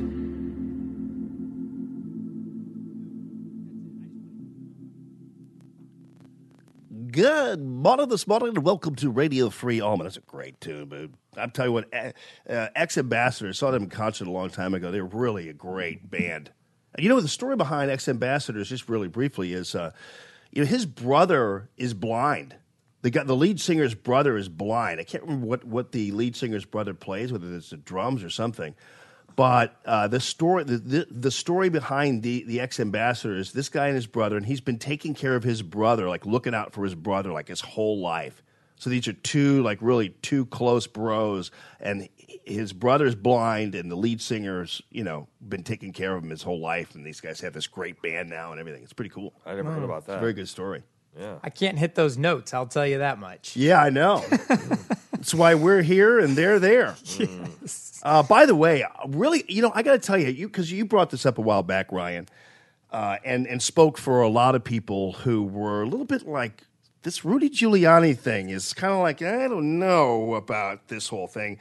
And I tried to talk you guys off the ledge a little bit, even though that's not guaranteed that it worked.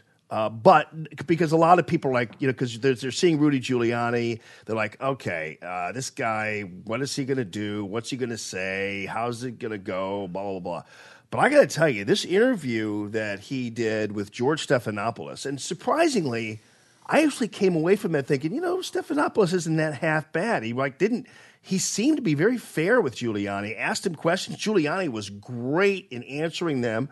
And Giuliani is really good at what he does in terms of going up there, being,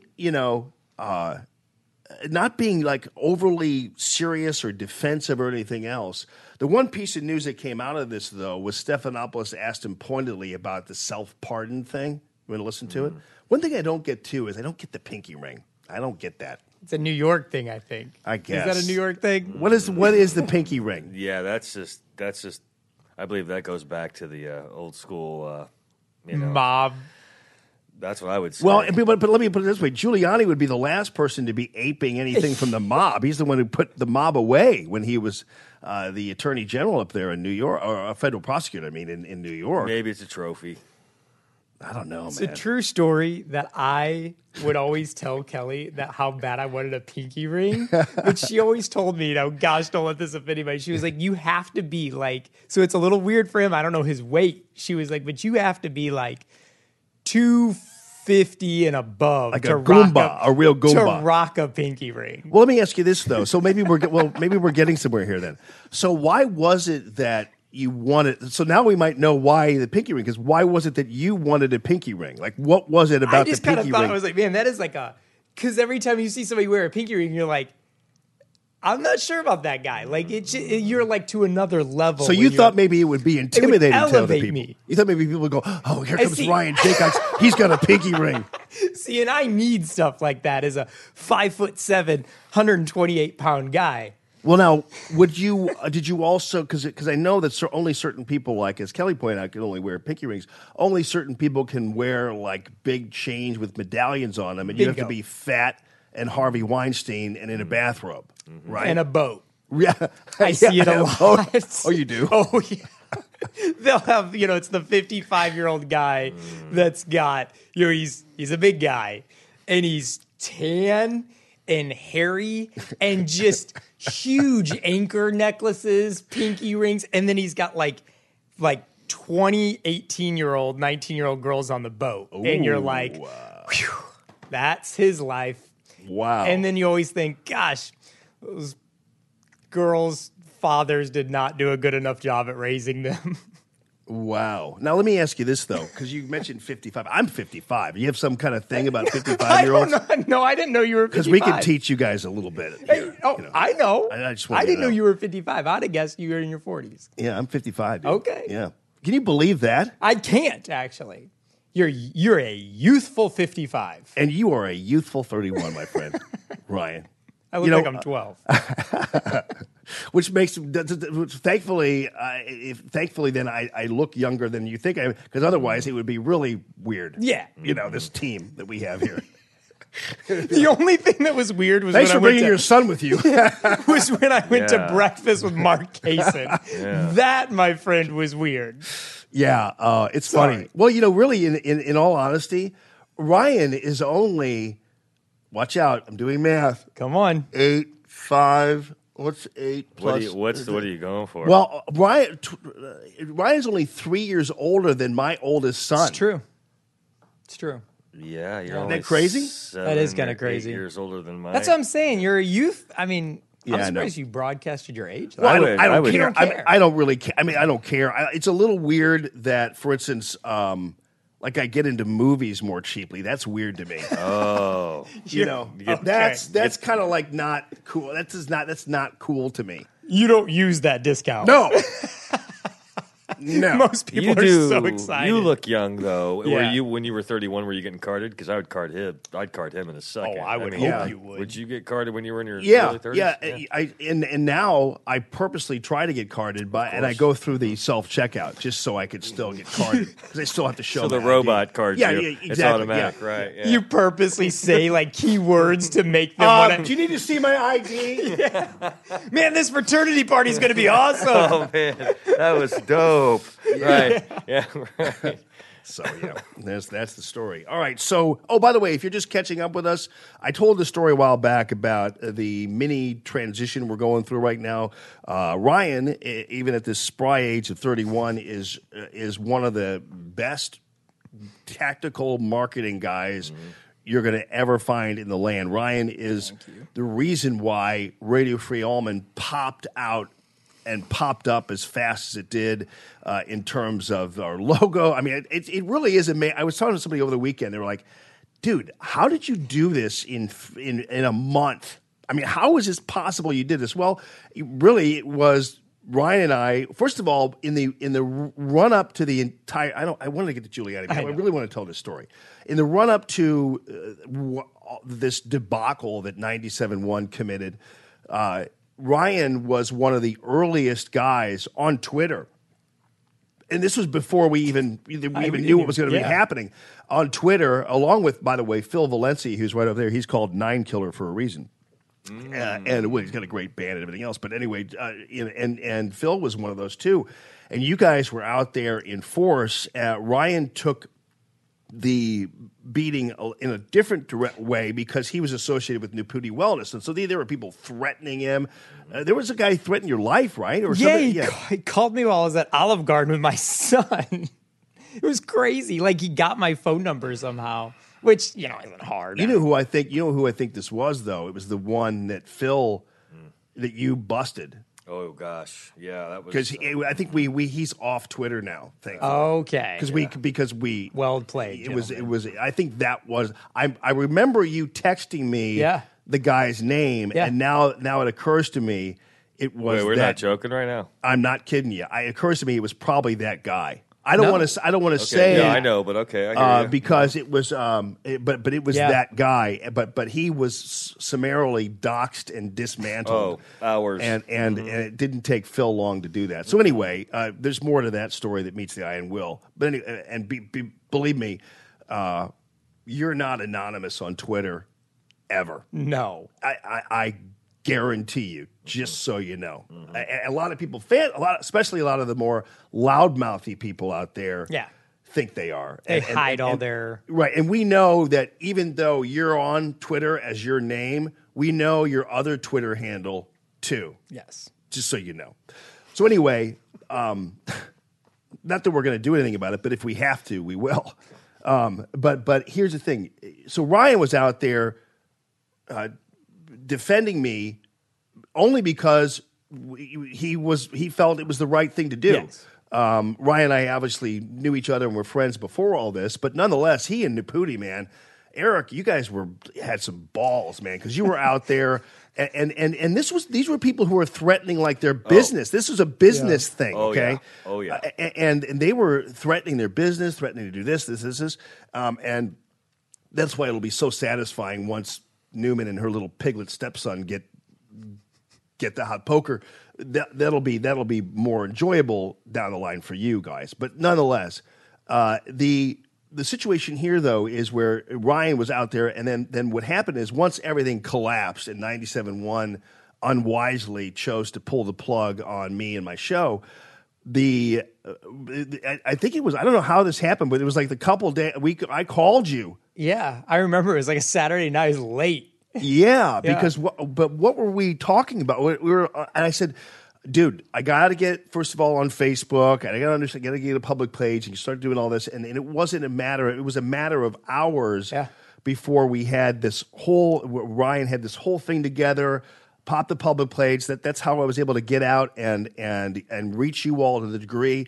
Then we came up with the logos, and then it really was crazy. But you were so good at this and worked your butt off, and you and your team did, and just was so fantastic. And so Ryan, then obviously we had to start the show up, and Ryan was there in the morning with me and us talking. But then we came to the realization that now that we have Radio Free Allman as a network, a full network, Ryan needs to be able to do what he does best. You're really good at this on the air and being with it on the air. And people I have love no you. Experience, yeah, but I want you here at least occasionally. Yeah. But Ryan we had this talk, and Ryan was like, what I do is I do really well, and he does. He's got a great business, and it's called tactical marketing, right? Yeah. So it's one of them. One of them, yeah. And it is. So Ryan's like, if we're going to build this, I can't be with you 4 hours. Actually, it turns more into almost 5. It does. Because we get done at 9, and then you're not clearly back at your office until 10:30, whatever. And so that's half, and that's half a day. So if you're going to build a network and do the things you do, and if Ryan's going to do what the gifts that God has given him and use those to the degree that he wants to, then you can't be here for 5 hours. Yeah. That's just the way it balances out, I mean, I love it. I love being here with you. Yeah. But it is, and we want to deliver a great network for everybody listening, and truly thank you. And truly create a something that you guys don't ever have to turn off. I hate that you guys have to turn off that the stream at 9:00. I mean, I want it to where you guys wake up to the stream and you fall asleep to the stream with just hard hitting, awesome people and talent. And that's what we're trying to build. And that's what we're working on. And then also make even this experience better and better and better and better. Right. Callers and all this other stuff. Yeah. I mean, so that doesn't happen when like a key player is occupied for 5 hours, even though you're good at what you do. That just it doesn't work that way. It's kind of like if you had a pitcher who is an excellent pitcher, Bob Gibson, for instance, and you're like, but Bob, I do need you to play center field for the Memphis Redbirds, before you come and pitch, and that would and that's would not be utilizing Bob Gibson the way you'd want him to pitch, and chances are Bob Gibson can play center field, and he can play it really well, but that's not what Bob Gibson does. And it's also and so I'm not doing the Hardee's chicken brand thing because you have a bunch of brands going on there. So anyway, so Phil also Valencia being a friend of mine as well, and Nine Killer was out there along with our entire Twitter pod. I mean, dude, we had this pod going. Pickles. Yeah. Good times. Yeah, I mean, Mama Kay, Sharon Solomon, Julie Matthews. Tell me, make sure I'm not forgetting anybody because the ones that would be that's the pretty much the gang right there. And Ben Murphy and all those guys that have Ben Murphy. I mean, my gosh. But these guys are all like really. I mean, Ben was the guy who he made this. But again, that's not the best thing that Ben does. As America First Missouri, keep in mind they're the ones who asked me. Annette Reed and that gang. Yep. This was right after all this crap happened. They asked me to MC this U.S. Senate debate. Yeah, that took some guts right there. They've got them. They've got guts. Yeah, and they're all about supporting you. And they've been that way from the very start. Right on. The second it happened. And they asked me to MC that thing, and I was like, wow, are you sure? Because, I mean, I did it right away because I was thinking this is perfect to keep the brand up. But, I mean, for them, I'm sure how many times did somebody tell them that was a mistake? Yep.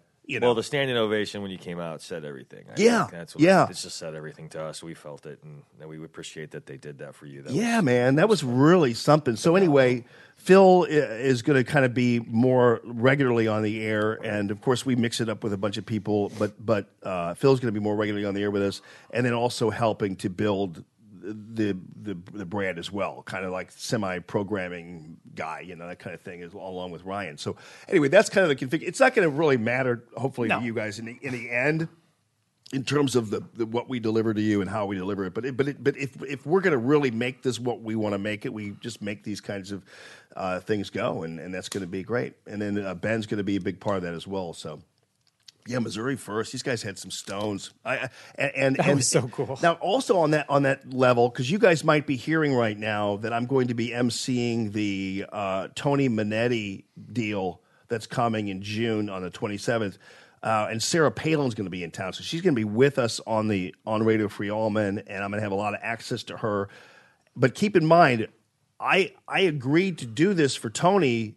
Much like I agreed when Sebastian Gorka came in I had all you guys out there for Tony. That's great. But if Austin Peterson or Christy Nichols or Peter Pfeiffer or Cortland Sykes asked me to do something for them, I would do it for them too. So I don't want you all to take this as I'm endorsing a candidate. I just want to make sure you know that. But I will, though, take advantage of any ability to not only front Radio Free Allman, but also get access to people who other people aren't going to have access to.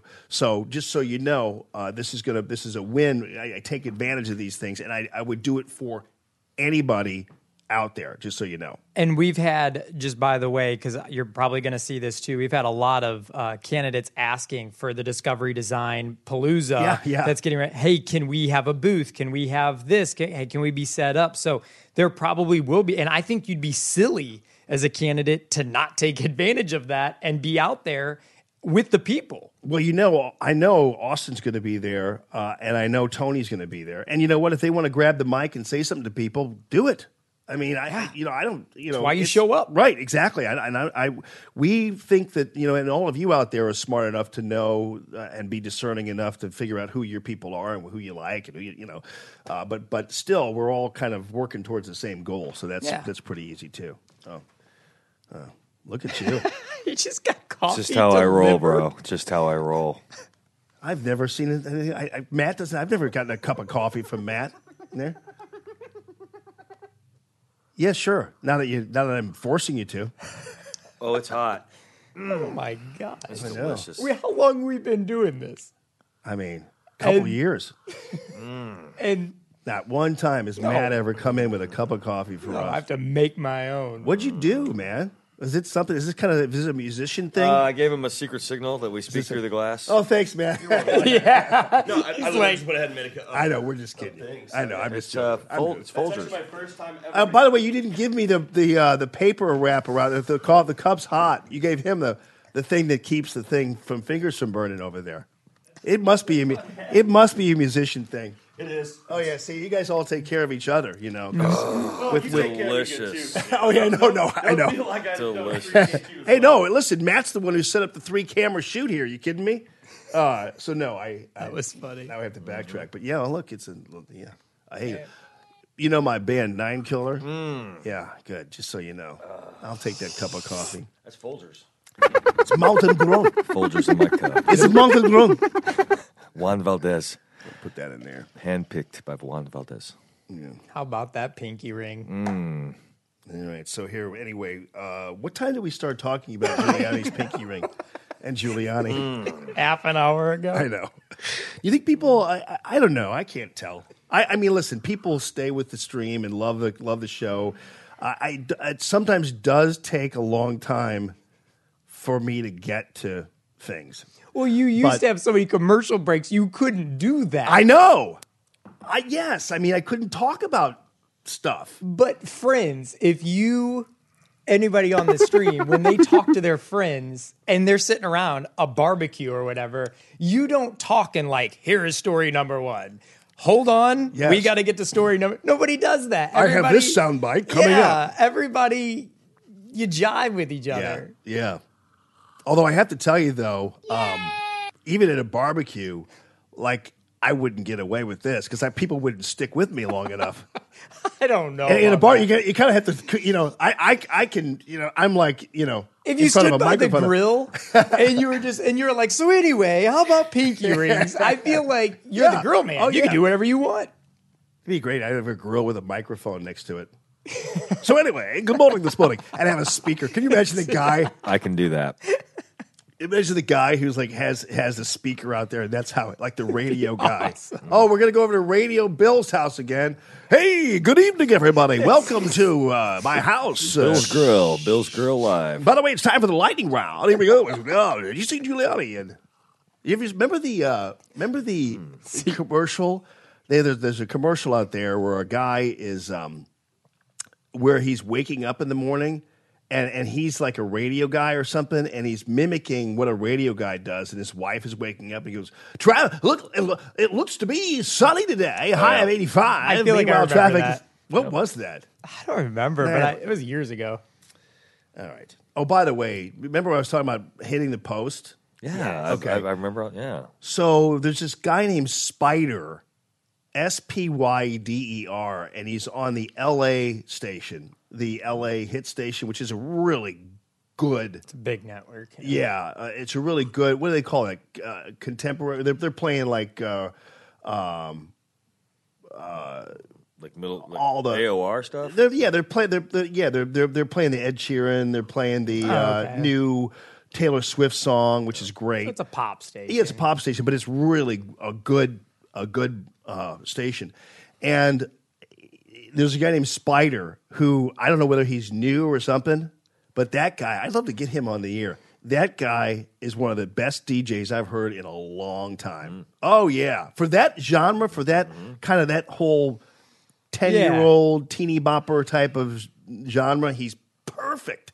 Because I was just thinking about that. Because I've heard some people on that station that you're like, oh, whatever. Yeah. But this guy was like really good. Hitting the post. It's funny when radio guys, because like I don't listen to a station. This is just funny. It's because it's your craft. Like I don't listen to a station. I'm like, oh dang, whew, that guy's crushing it before this song. But it's stuff you notice. The timbre in his voice. It's stuff you notice though. It's not easy. I mean, it's not easy to do that kind of stuff. You got to be pretty good at what you do.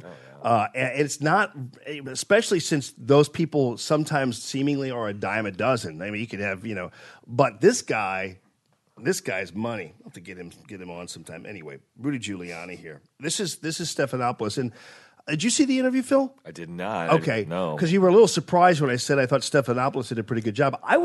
Did you see it? Because I didn't. Because I was I actually know like, my wow, wife Stephanopoulos is actually being fair. You know why, though? Because Hillary lost? Well, also because Giuliani, the minute he hits the air, he commands the Right. room. It's Right. it's a personality thing. Stephanopoulos, if he gets some kind of dope on there, some mealy mouth dope on there, He'll run it. Yep. he'll take care of you. But Giuliani has this. This is why when you were concerned about it a while back, Ryan, you were saying people were concerned about Giuliani being half cocked and all this kind of Yeah. stuff. The good thing about him is reporters and people don't mess with him. Like they don't push him around because keep in mind the currency of an anchor or a reporter is their ability to they thrive on being able to push you around and bully you. Right. And some people will go on and they'll get all the respect in the world, and other people will go on and that's where they'll decide they're gonna mess with you a little more Yep. and be the king of the room here. Yep. Chris Cuomo is a perfect example of that. Yep. When he for a while there he was on with what's her name from the Trump administration. Who's that? Who's that again? The woman. She's really good. How am I drawing a blank on her? Yeah. She's the famous. Yeah. Yeah. She's his Yeah. spokesperson. Not Sarah Huckabee Sanders, No. but it's what's her face? God, I can't remember her name. ridiculous. Well, you know why we can't remember her name? She hasn't been in the news in a while either. Well, you know why though? I'm getting to that because the reason why she hasn't been is people stopped interviewing her because she was kicking their ass all the time. And so somebody's on Facebook telling us. Oh, 100%. They're like, hey, you bozos. Hey, you yahoos. Dumb, dumber, and dumbest. Hey, I'm Well, not you're dumbest. Well, I mean, I'm dumbest. Oh, okay, cool. You're So- dumb. cool. All You're right. just dumb. Where somebody's going to give it Sandra to us. something or Kellyanne Conway. Kellyanne Conway. God. Oh, my God. So anyway, Kellyanne Conway doesn't get interviewed as much anymore because she goes on there and wipes the floor with people. So people just stop talking to her. Chris Cuomo used to go on with her on a number of different levels, and she would kick his butt. And so how often does Chris Cuomo talk to her now? Not very often. Or when he does, it's very tame. Stephanopoulos, you could tell Giuliani was pinky ring and all, kind of had the room right away. Why you wore it. Yep. Here you go. That it's a guilty motive, which the president would deny. You can't possibly prosecute him. Letter also or recommend impeachment. Letter also cites the president's pardon power. Do you and the president's attorneys believe the president has the power to pardon himself? He's not, but he probably does. I mean, he has no intention of pardoning himself, but he probably does. It doesn't say he can't. I mean, that's another really interesting constitutional argument. Can the president pardon himself? You think it's an open I used question? to run the pardon attorney. It would be an open question. I think it would probably get answered by, gosh, that's what the Constitution says, and if you want to change it, change it. But yeah. I mean, now here's how this got reported. Interestingly enough, they reported it like Giuliani was boasting that the president can pardon himself, and you could see right there that Giuliani clearly was not. He said, "Well, you wouldn't really do that. Probably, even if you had the power to, that probably wouldn't be something you would do, and he would do. But constitutionally, it absolutely is possible. But anyway, the news media treated it like, oh, like when they did with the President Trump may fire Mueller. It's like, who says that? I mean, he can, but who says he's going to? And so every single time, then you have Jeff Flake come out. He better not fire Mueller. You have John McCain propping up out of his hospital. You better not fire Mueller. Lindsey Graham, I hope he doesn't fire Mueller. It'll be a constitutional crisis. It's like, we got all these guys coming out of the woodwork when the reality is he never said he was going to fire Mueller. And conversely, when you look at this interview, Giuliani's not bragging. He was asked a question. He answered it. And Stephanopoulos says, well, is it an open question then? It's like, yeah, it is, because it's constitutionally defensible. Well, it's a loaded question at that. That question alone, I hate that question. Why are you even asking that question? You're alluding to the fact that he's committed a crime. Right. And you're also seeing in the headlines, and this is like people like you, Ryan, or you people who were concerned about Giuliani, if you didn't see the interview, what you saw in all the headlines is Giuliani says Trump can pardon himself. as if Giuliani's making another mistake and being boastful. And when actually you saw it, you listened to it, and a lot of people, because believe me, I'm in the business, I'm not sitting down and watching This Week. Right. I'm not watching Meet the Press. No way. And I watch tapes of it and cut tapes from it or whatever and sound bites, but I'm not sitting down and listening, watching Meet the Press. You kidding me? Or This Week. We're in a soundbite world, and there's a lot of danger there because context can be completely abused, Right. spun, and we're seeing that was a great example that you just pulled because that was a subtle one. It wasn't even blatant. Yeah. It was subtle, but that's Stephanopoulos for you right there. He's a master at interviewing people and kind of controlling the narrative. This is the headline from ABC. Right. This is I just played for you a clip from ABC's own show. Like they not only watch the show, they produce the show. Right. There were people sitting in there watching the show, and yet their headline still says President Trump probably does have the power to pardon himself. Giuliani says. It's like, well, first of all, you ask the question. Yep. Don't act like Giuliani's out there gunslinging saying, "Oh yeah, he can pardon himself." Right. This was clearly, and I just played it for That's blatant right there. Yeah. Wow. you gotta listen to Radio Free Almond or whatever, and then you can hear Phil sipping coffee in the microphone. Because I spit out my gum. Yeah.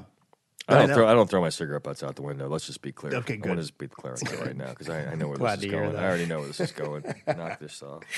You're the best, man. All right, we'll be back with more Frivolity. It's Radio Free Almond. Don't forget, the warrior and the wild man. Let's try to do that, hit the post thing again. I get nervous. Radio Free Almond, Throwdown Palooza, Saturday 12 to 6 at Discovery Design. And Friday, the big book signing at the Missouri Athletic Club West with Doug Giles, everybody. Pearls and swine be reft of me. Long and weary my road has been. I was lost in the cities alone.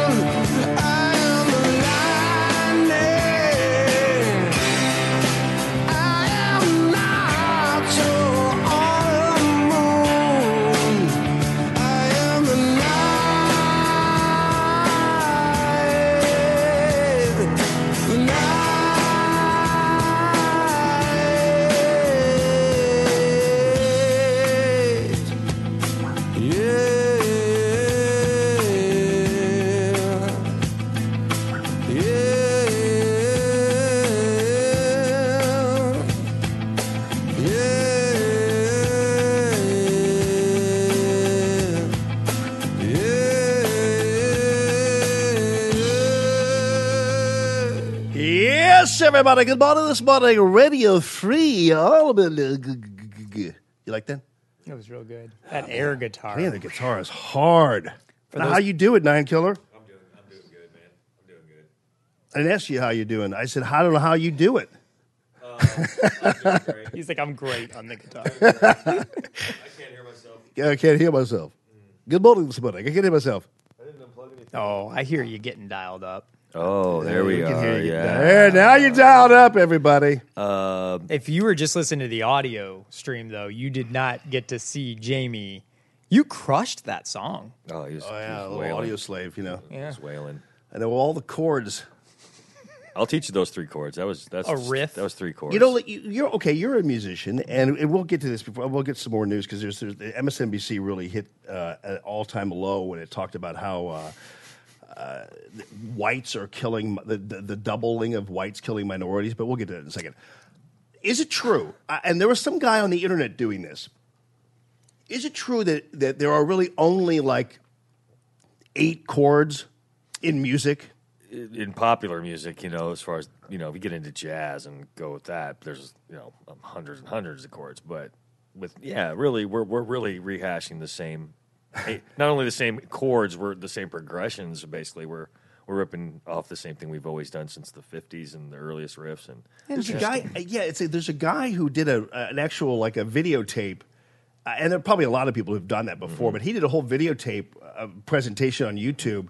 And he just like had all these. He said, "Here's and just prove that there are, Oh yeah, here's 40 Small- songs with just the chord C, Wow. move to G, and then it's like, oh well, I know all those songs my whole life. They're the same song, same chords, basically. Just right." But I would argue that doesn't reduce the significance of music because really there are only like, for instance, let's put it this way: there might only be like 10 colors that actually exist, right? And yet there's beautiful artwork done using blue. That's a great analogy. You And know. that Audio Slave song is a great example. That progression right there, you could go back to Hank Williams and stuff like that with that kind of if you just took an acoustic guitar and played those 3 chords, you'd hear a lot of songs that were.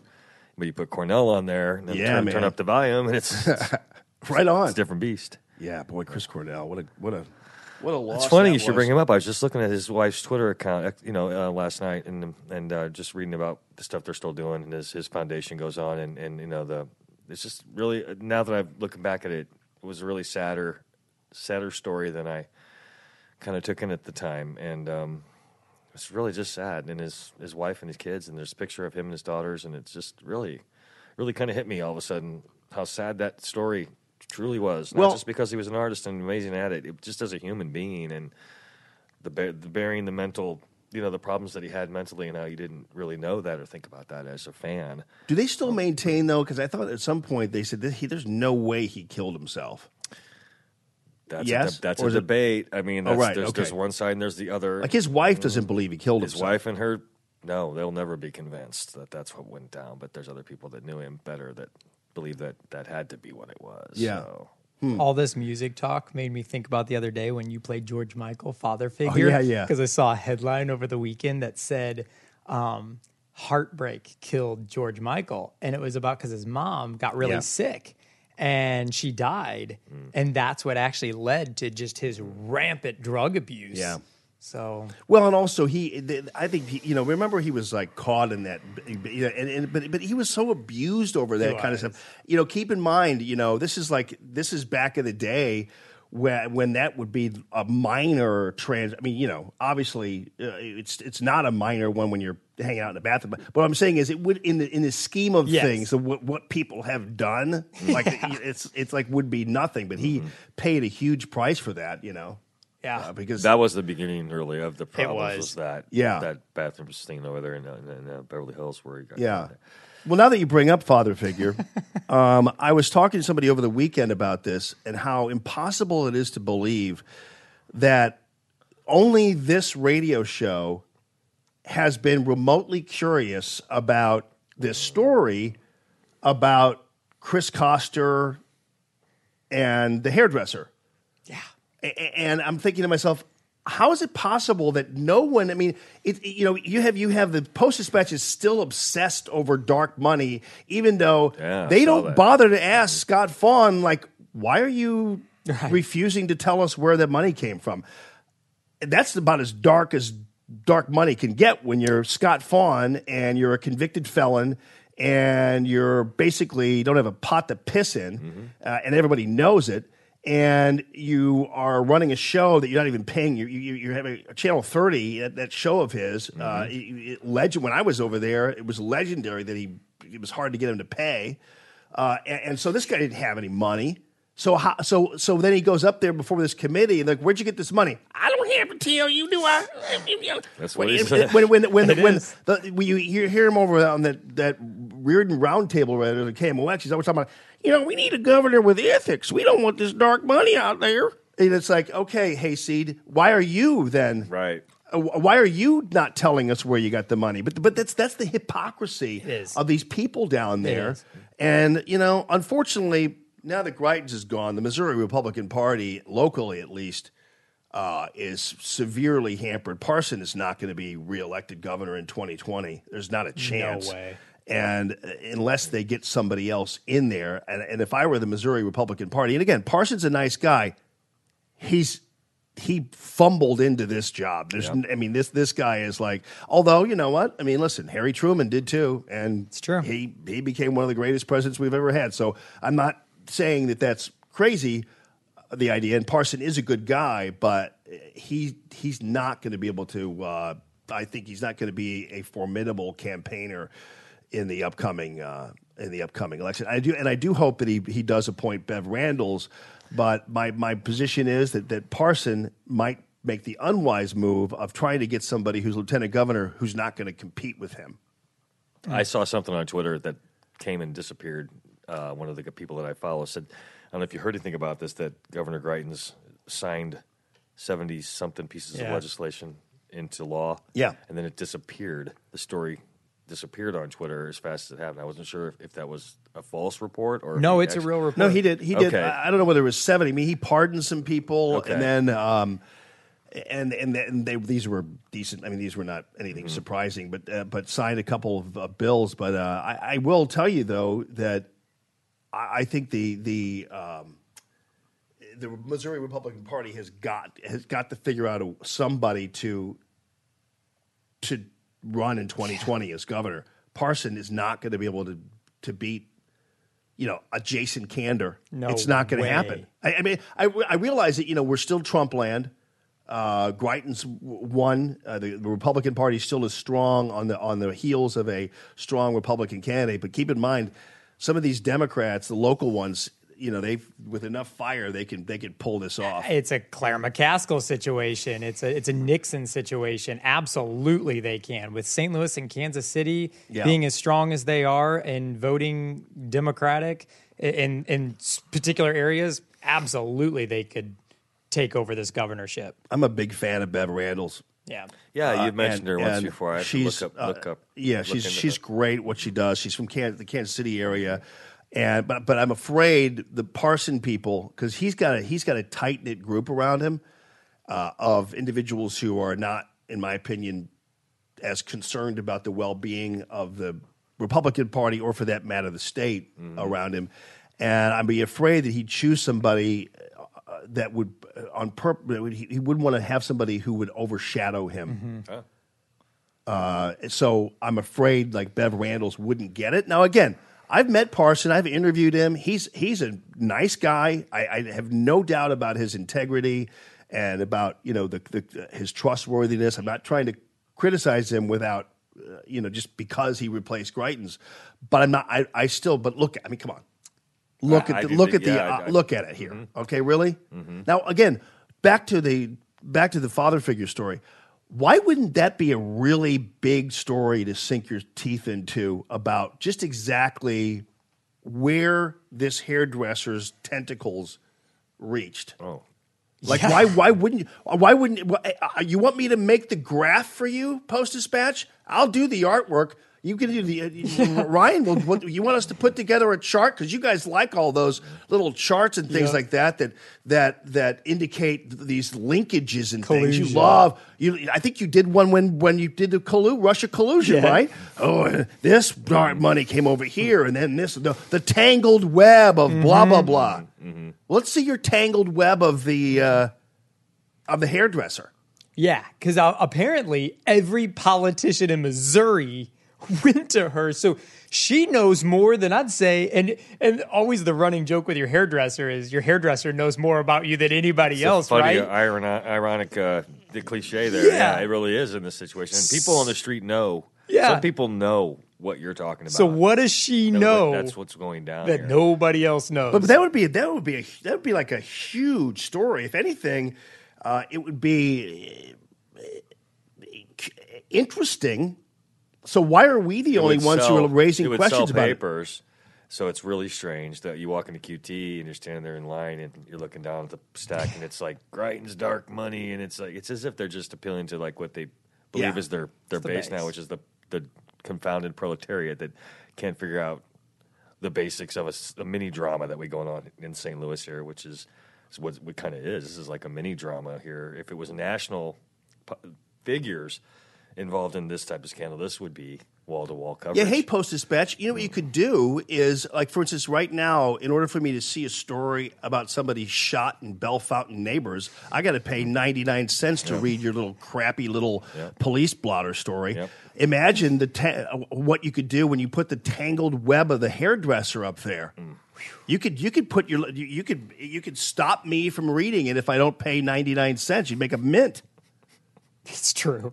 So that's what they're doing now. Is you try to read a story, and they're even doing it on like baby deaths. You know, you got to still pay 99 cents to read about. You know, it's unbelievable. And now that this story is over with Greitens, for what they consider to be over, their job mission accomplished, right? Right. On their part, this Koster story, it's buried. It's over. And, you know, keep in mind, Koster, you know, I don't know anything about it. I've met him before. He's a nice enough guy, but it's interesting to see where this person, you know, was weaving, you know. Can I ask a dumb question? So yes. Kind of civics question. Is the lieutenant governor appointed by the governor, or is he voted? Parsons seems to think he can appoint lieutenant governor. And I'm pretty sure he can. Okay. Now, I guess there might be some question as to whether or not the Senate has to choose or whatever, but Parson believes he's the one who can choose. Okay. But I don't actually. I don't know what the reading is. The exact final call on that is. But yeah, I would think that he could. Although keep in mind, the lieutenant. It's not like a lieutenant governor is a vice president. That's what I think of it as, and I know that's wrong. That's not the right way to think of it. That seems to be what it. Somebody's probably hitting him with the data right now. You know, I know what I'm going to do is I'm going to call. I'm going to call Peter Kinder. I'm going to call him right now on the phone. I hope he doesn't cuss when he answers. Damn it! This is Peter Kinder. That would be awesome, though. Yeah, you notice how I don't have it here. Hang on. Yeah, I'm not going to call. I don't have it. I thought I had. I got my new phone. It's the new phone. Half my damn contacts, or they show up as like somebody will text me, and I'll say, and it doesn't have a name attached to it. I go, who is this? I go, it's your mother. Oh, sorry, Mom. But no, I mean, I don't. Some of the numbers and people get offended, like when you ask them, and sometimes I've managed to fake my way through it by asking a few key questions. How's the kids? Yeah. Oh, never mind. Right. Hey, thanks for reaching out. What year were you born? Thanks for reaching out. Hey, I totally forgot. What year was it again that you were born? Yeah, I'm writing your name down. How do I spell your last name again? They're like Smith. Yeah. I used to. That's an old tactic from a reporter thing where you forgot somebody's name. What do you do? And you should know their name. How do you spell it? That's how do you spell it? You could, because if you admit you didn't know their name after doing an interview with them, they're like, "You're an idiot." Right. I just learned a little trick. When you're an idiot, you gotta learn from other idiots. just telling you. And so, yeah, I don't know. His number's somewhere in here, but that's the thing. You know, one of the top social graces that I know of is the people who introduce themselves when they see you. You know, and that way you can say, "Yeah, I already knew that." But generally, that social grace where somebody walks up to you and say, "Hey, what's up, Bill Johnson? How you doing?" Yeah. That's like says, "Thank you for doing that because I didn't remember your name or anything." That is nice. Yeah, because there are people though. Then there's always that person going, "Hey, you remember me?" Right. And you're like, no. They're like 4 years ago. I'm your mother. Right, Mom. No, but it is kind of one of those things. But those people, that's really obnoxious. You don't know who I am, do you? I'm like, I Yeah, bet, but I I'm bet you not get that. I bet You you've had that probably happen to do. you a lot of times in your life. yeah, and I say, yeah, but I'm not going to tell you who you are. Right. Speak to my attorney. But that's true. That's one of the things. You somebody go about, and then other times, plus especially when you're with somebody, your wife or whatever else, and you don't know who there is, and of course it's rude when you're standing with your wife or something not to introduce them, or with a friend not to introduce them to somebody else, but you can't because you don't know their name. That happened to me over the weekend, and it was so awkward. So awkward. 'Cause you're I knew supposed to know their the name. husband's name. And so I was like, oh, this is, and I did the interview, and then his wife, and I was like, and hey, you guys, make Yeah, sure no. you connect. Awkward. Yeah. Then there's that thing at work where eventually, like, months go by, and maybe even a year or so go by, and by that time you should know that person's name because you talk to them all the time, but you don't really know their name, and so that's where buddy comes in handy. Oh, hey, bro. Hey, buddy, I what's bro up? everybody. Bro. I Yeah, you do. do, buddy. You text Yeah, it, you buddy. do. Hey, buddy. Hey, buddy. I'm going to start wearing a Gilligan hat here. Right? Yeah. Yeah, but no, but that's the thing. But there comes a time where it's past the point of no return. Like if you ask somebody their name like 6 months after you met them, you're like, oh, I can't do that. So now you're permanently buddy. Yeah. Everyone's gone through this, by the way. Oh yeah. Oh, yeah. I mean, I wish there was some key, but really, honestly, folks, if you want to be a hero, whenever you walk up to somebody in a crowd, Hey, whether Jamie you don't- Ryan. Yeah, exactly. Just say, hey, Bill Johnson, and then they'll know. And then they have the plausible that I knew that already. That's Good Graces with Jamie Oliver. Welcome to Good, Good Graces. Graces. Right. Mm-hmm. Radio free Good Graces, everybody. You want to get to this one, though? This is good. This is this chick from MSNBC. Hang on a second here. By the way, my computer, look at this thing. Have you been playing Scarborough music? That's probably what it is. You're playing still using Joe LimeWire. Scarborough. I'm trying to. I'm trying to get this thing to play, and it's not doing it for me. Hang on. It's You not generally doing do it. a pretty good job with that thing, too. Well, I do, and the problem is that I'm getting just this wheel going around right now. Dreaded wheel of rainbow. Where nothing. Now keep in mind, by the way, I woke up this morning and they have basically hijacked my computer by updating my computer, Oh. and I never said they can update my computer. You never said they couldn't. That's the point. Right. That's the point. That's when I said, you know what? By the way, just as a reminder, like they won't let you. They autocorrect love and turn it to live. I don't know why, but they do. And I know that the I and the O are next to each other on the keyboard, but they do correct. And also, you can't say effing. It's always ducking. Ducking, dude. I know. It's always Mother ducking. duckers. Not that I do it a lot, but No, but it does do ducking. That won't stop. And not that I do it a lot either, but it does happen a lot on my phone. it's like when I say, I don't know your ducking name. Right. What are you texting me? Right. I'm like, what is this? Hey, listen to this, though. This is MSNBC, and this is a reporter. Her name is Morgan Radford. And keep in mind, the Democrats have nothing going on, right? And liberals have nothing going on. They've run out of Confederate statues to remove. Roseanne Barr's tweet, they've squeezed water out of a rock on that thing. They've done that incessantly. They're still talking about it, though, by the way. If you go over the weekend, they were still talking about Roseanne Barr's tweet. And then you have with the numbers that are coming out, employment numbers, and 500 days into the presidency, which is what today marks. You've got President Trump and these economic numbers that are just going gangbusters. So they have nothing. So they have to talk about. They have to invent stories. This is quite the invented stories. There's a report on these stats about the increased number of whites committing murders and other hate crimes against black people, okay? Listen to how she couches it here. If you look at the numbers, those anti-hate groups have been tracking the numbers. And for example, we've seen hate crimes jump up 20% just last year in major cities. Wow. And the number of people killed by white supremacists, it doubled in 2017. And this girl is making the rounds in her little carnival of misinformation and lies. But compared to the year before. There she is again. Anti-hate groups say that the number of hate crimes has jumped up 20% in just the last year in major cities. And the number of people actually killed by white supremacists doubled in 2017 compared to the year before, Alex. Anti-hate groups say the number of hate crimes has jumped up 20% in the last year in major cities. And the number of people killed by white supremacists doubled in 2017 compared to 2016.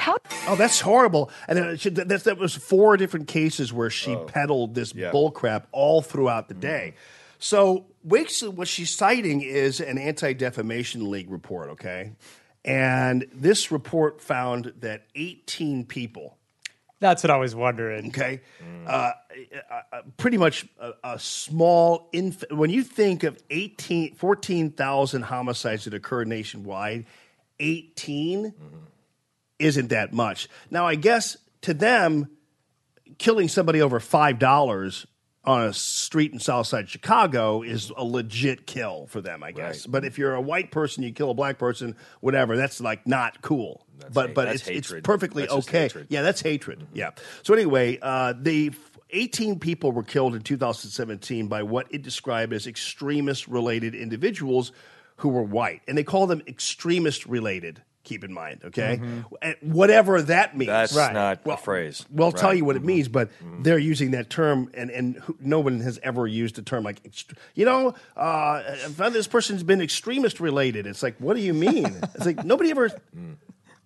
Yeah. The 18 killings occurred across 15 separate incidents, but if you look at the 15 incidents, you find that 11 of the people who were killed were themselves white.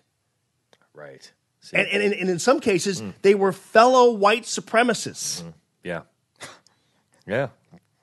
Yeah. Who gets to take home the Nazi flag for the week? Let's dig this out, Out of the 15 cases, only 4 would basically be unequivocally qualifying as a politically motivated or racially motivated attack. And those include the car ramming murder, of the white protester in Charlottesville. Remember that one? Murder of a white police officer in Montana by a father and son with a history of anti-police sentiments. And that was a white police officer killed, right? Okay. And then the murder of 2 white men in Portland, Oregon, who came to the defense of 2 Muslim women on a train. Remember that story? I do, yeah. And a black man who was murdered in New York City by a white man who was angry about interracial marriage. So the thing that they didn't say, and the Anti-Defamation League did, but the MSNBC did not, that the Oregon case, where you saw the murder of 2 white men who came to the defense of 2 Muslim women, the Oregon case, the guy who killed the 2 white men had a history of supporting Bernie Sanders. Yeah, I saw that. Yep. In his presidential bid, and they considered him to be right-wing. Now, keep in mind, I do, and this is creepy, but we do know of some people who otherwise would call themselves conservative or who voted, who believe that Bernie Sanders absolutely is conservative and whatever, in their minds. So it's not beyond the realm of comprehension. But this person, now that cannot be added into this idea that somehow this is a white supremacist run on black lives all throughout the country. And at the same time, too, it's interesting that while they talk about these are racially motivated, when you've seen the pictures of the knockout game, and they have the videotape of that, and for instance, a group of black kids pop an old white man or an Asian man, is that racially motivated? Would you call it racially motivated? And maybe it's not. So maybe they ought to consider that just because a white person kills a black person, that doesn't mean it's automatically racially motivated. Right.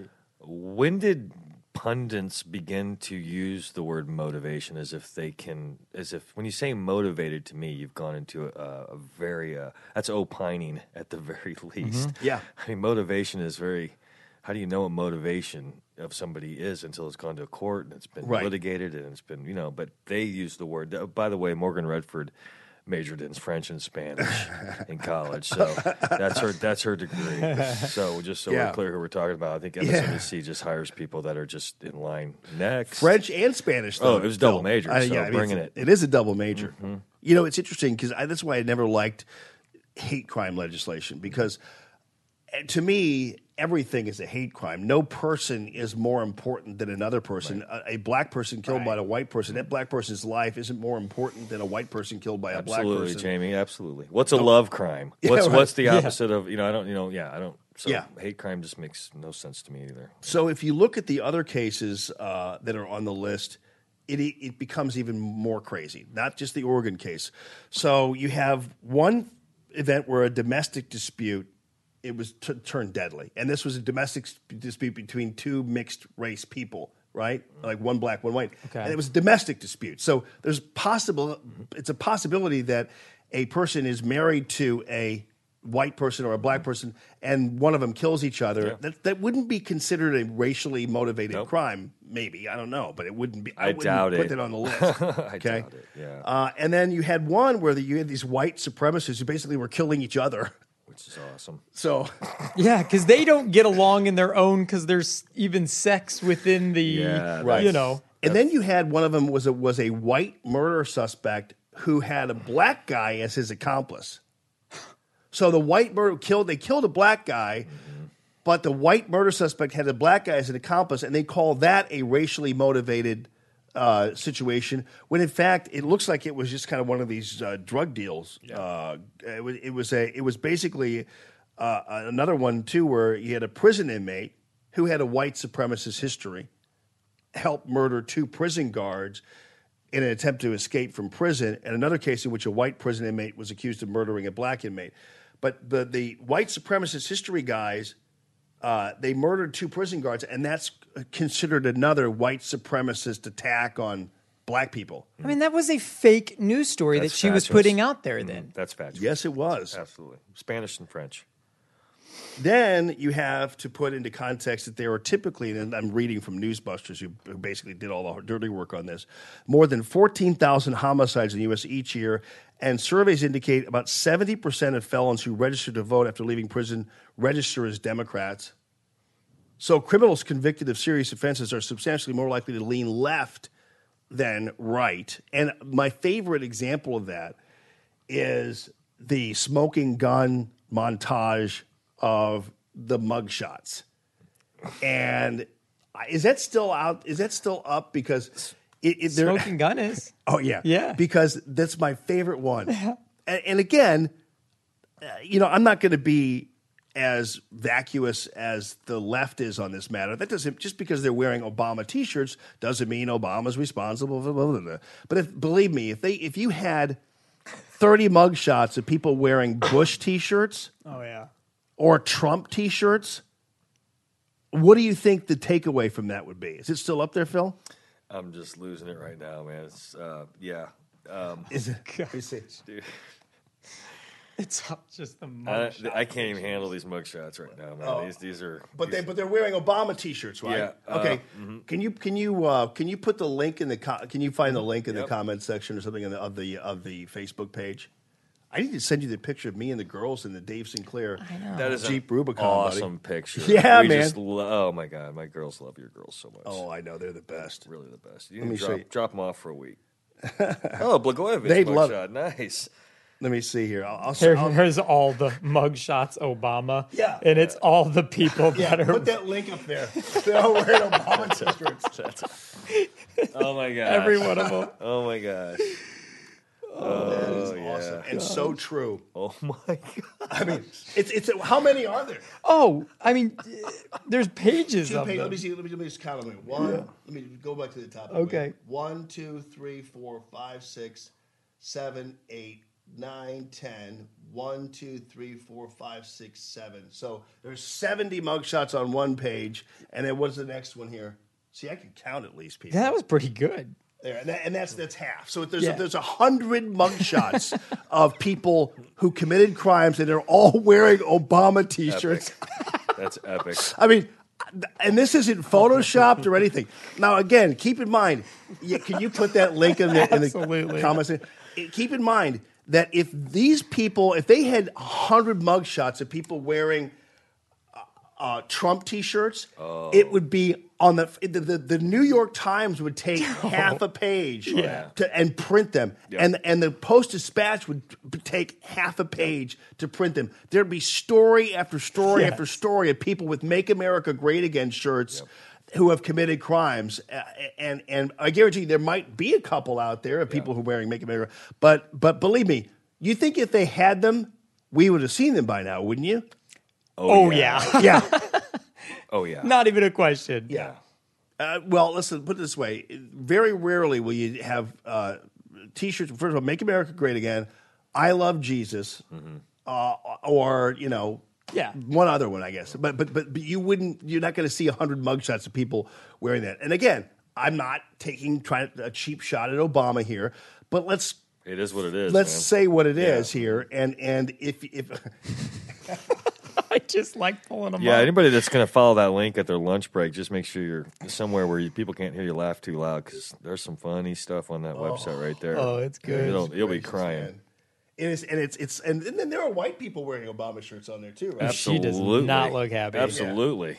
Yeah, Oh, I mean it's yeah. great, but believe me, and some of them are like they're vandalism and all kind of. But keep in mind, again, had this been anybody else, it would be considered an epidemic of political violence on the part of people who support. Oh, there'd be gift wrap paper you could buy with the mugshots on it. There'd be, Absolutely. the New York Times gift store, they'd have all kinds of good stuff for that.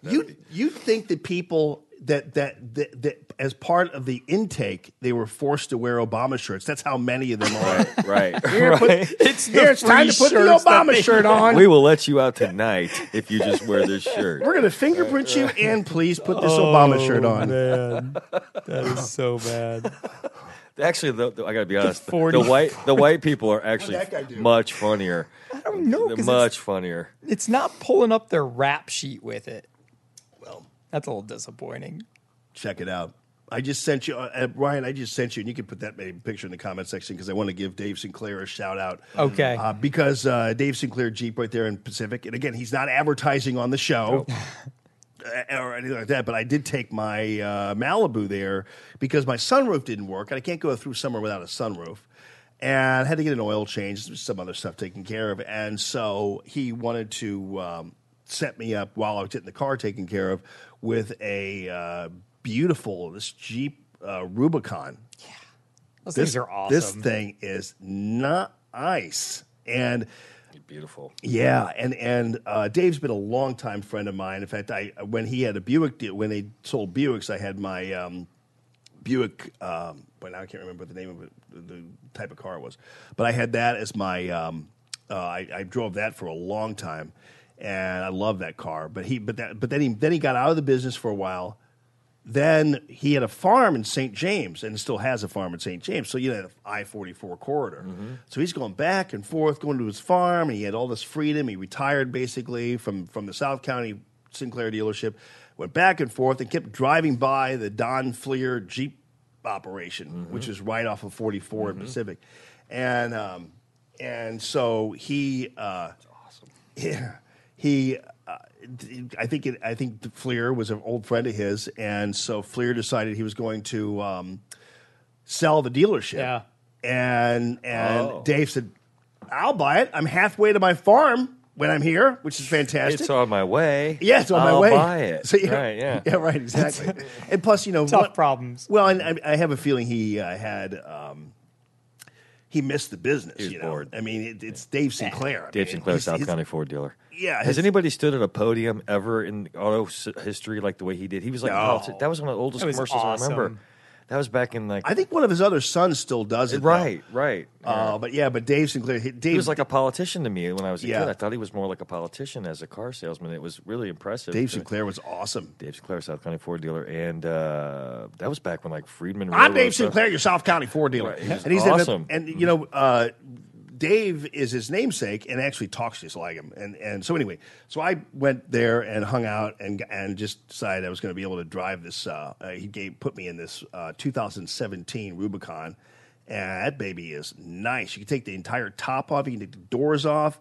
And I put a picture up there in the comment section there of the I'm daughters. going to. You are okay. Yeah. They loved this because they love just the idea of their hair all blowing everywhere and just dug it. And I didn't take the entire top off. Facebook won't actually let me post the picture till the video's over, till the live's right, that's over. fine. So as Okay, soon as it whatever. is, it will be there. It's not a big deal. So anyway, but anyway, thank you, Dave Sinclair, for letting me drive this thing. But while I was out there, I saw another one because if you're a Jeep person, like apparently in every genre of car, right? If you're we're an Oldsmobile person, or if you're a Pontiac person, or if you're a Buick person, or a Volvo person, Porsche. There's always one car that they make for the brand enthusiast. And Jeep has come out with this thing, this Grand Cherokee. I guess they call it the Powerhouse or Grand Cherokee Supercharger. Yeah. And this thing has this Hemi engine in it, it's 750 in it, and it is like a total beast. It's like $90,000 when you soup it all up, 90 plus grand. But it's for Jeep people. Because I was wondering, like if I saw that on the street, I'd be like, Right. oh, okay, whatever, that's a Jeep. But the people who love it know that thing is a killer beast of a machine. It's good. It's nice too, but it's 90 bucks. You're right. Every brand has that. Like, 'cause, Yeah. it's like me looking at a guitar. If you told me that guitar is $4,000, you told me that guitar was $400, I would have no clue. Right, exactly. Why do people think the leg lamp has inflammation? I saw that comment on Facebook.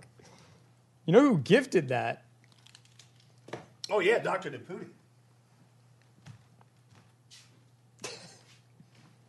Does that look like inflammation to you? I don't know. Hold on. Keep that thing up. There we go. Let me get out of the way There's a here. bulb in here. That's hot. Does the bulb light up?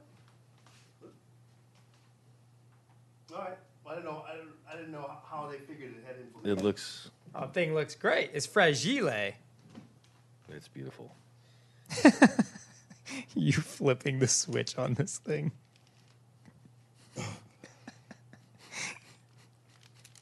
Grabbed her by the ankles, the way it should be. Oh, but What? I'm just saying. I'm talking about the lamp. You dirty-minded scoundrels. What's wrong with you people? Can't say a thing without people all jumping to a big conclusion. Blah blah blah blah blah. Somebody says, "I bet Dave sells 25 Rubicons from this." Well, I will tell you though, it's a really great. I mean, I love it. It's cool. And the only thing is with kids, like for instance, you can take the doors off and all that stuff, but like I wouldn't. Like there's something like antithetical to driving with doors off. Mm-hmm. But if you're, but I'm talking about like where we are, like on the highway or in the city, Yeah. you know, where you can get T-boned in a second. For real. Yeah, But if you're down, like I was saying, at the lake, Ryan, or something, and you're just running around and you're Be doing, awesome. you know, going to whatever, it's perfect. I mean, it's great for that. But yeah, so it's thank you, Dave. I'm thinking what I'm going to try to do is I'm going to try to get him. Because I hope these guys work slowly there at the service center there. I'm going to try to hold them off until I can actually have the Rubicon at Discovery Design for our big Throwdown Palooza that we're having with Doug Giles, who's very excited, by the way, about coming.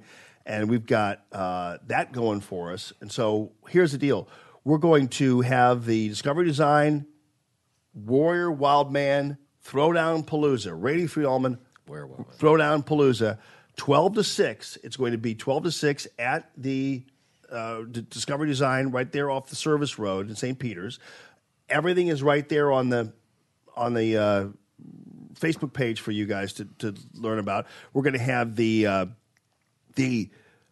Naputi Pediatrics kids area there, so they're going to be face painting, balloon sculptures, bounce house, all that kind of thing. Billy Bush has donated a ton of beer and given us a ton of beer that we're going to ultimately need.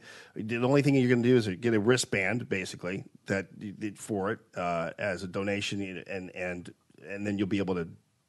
So we'll figure that one out. But anyway, it's Kräftig beer, and we might have some other drinks out there for you as well, and soft drinks certainly. And then Ben Murphy and America First Missouri, they're going to be out there, right? And they're going to have water and a misting operation, station, all that kind of stuff for you. And then Doug Giles will be out there. He'll have more of his books, and so we'll have the Q in the Lou. We'll have Russo's and Kona Ice, all three of those food trucks out there for you, and it's going to be a bunch of fun. And I was just going to say, bring kids, grandkids, bring them out. I mean, this is a family-friendly event. Absolutely. So yes. Bring the kids. Yes, bring the kids for sure. And then also, I think Doug's going to give us, we'll all do some hooping and hollering presentations. Phil's going to be doing some music for us as well. And I believe I talked to Scotty Brandt out at Moto Exotica, and he's going to bring out I think they're going to bring the Batmobile out. It's a real live Batmobile. It's really pretty cool. And he has it down there at Moto My Exotica. son will think that's amazing. Yeah. And then, so maybe I'll make sure I get Dave to let me, hey, Dave, can I just park the Rubicon out there? It's next to the Batmobile. Yeah, right. Exactly. Yeah, we'll just let people race it around the lot. Is that okay, Dave? Yeah, they're going to get this thing back. Who puts 10,000 miles on? Gonna need new tires. Yeah, right. Yeah. Sorry, bro.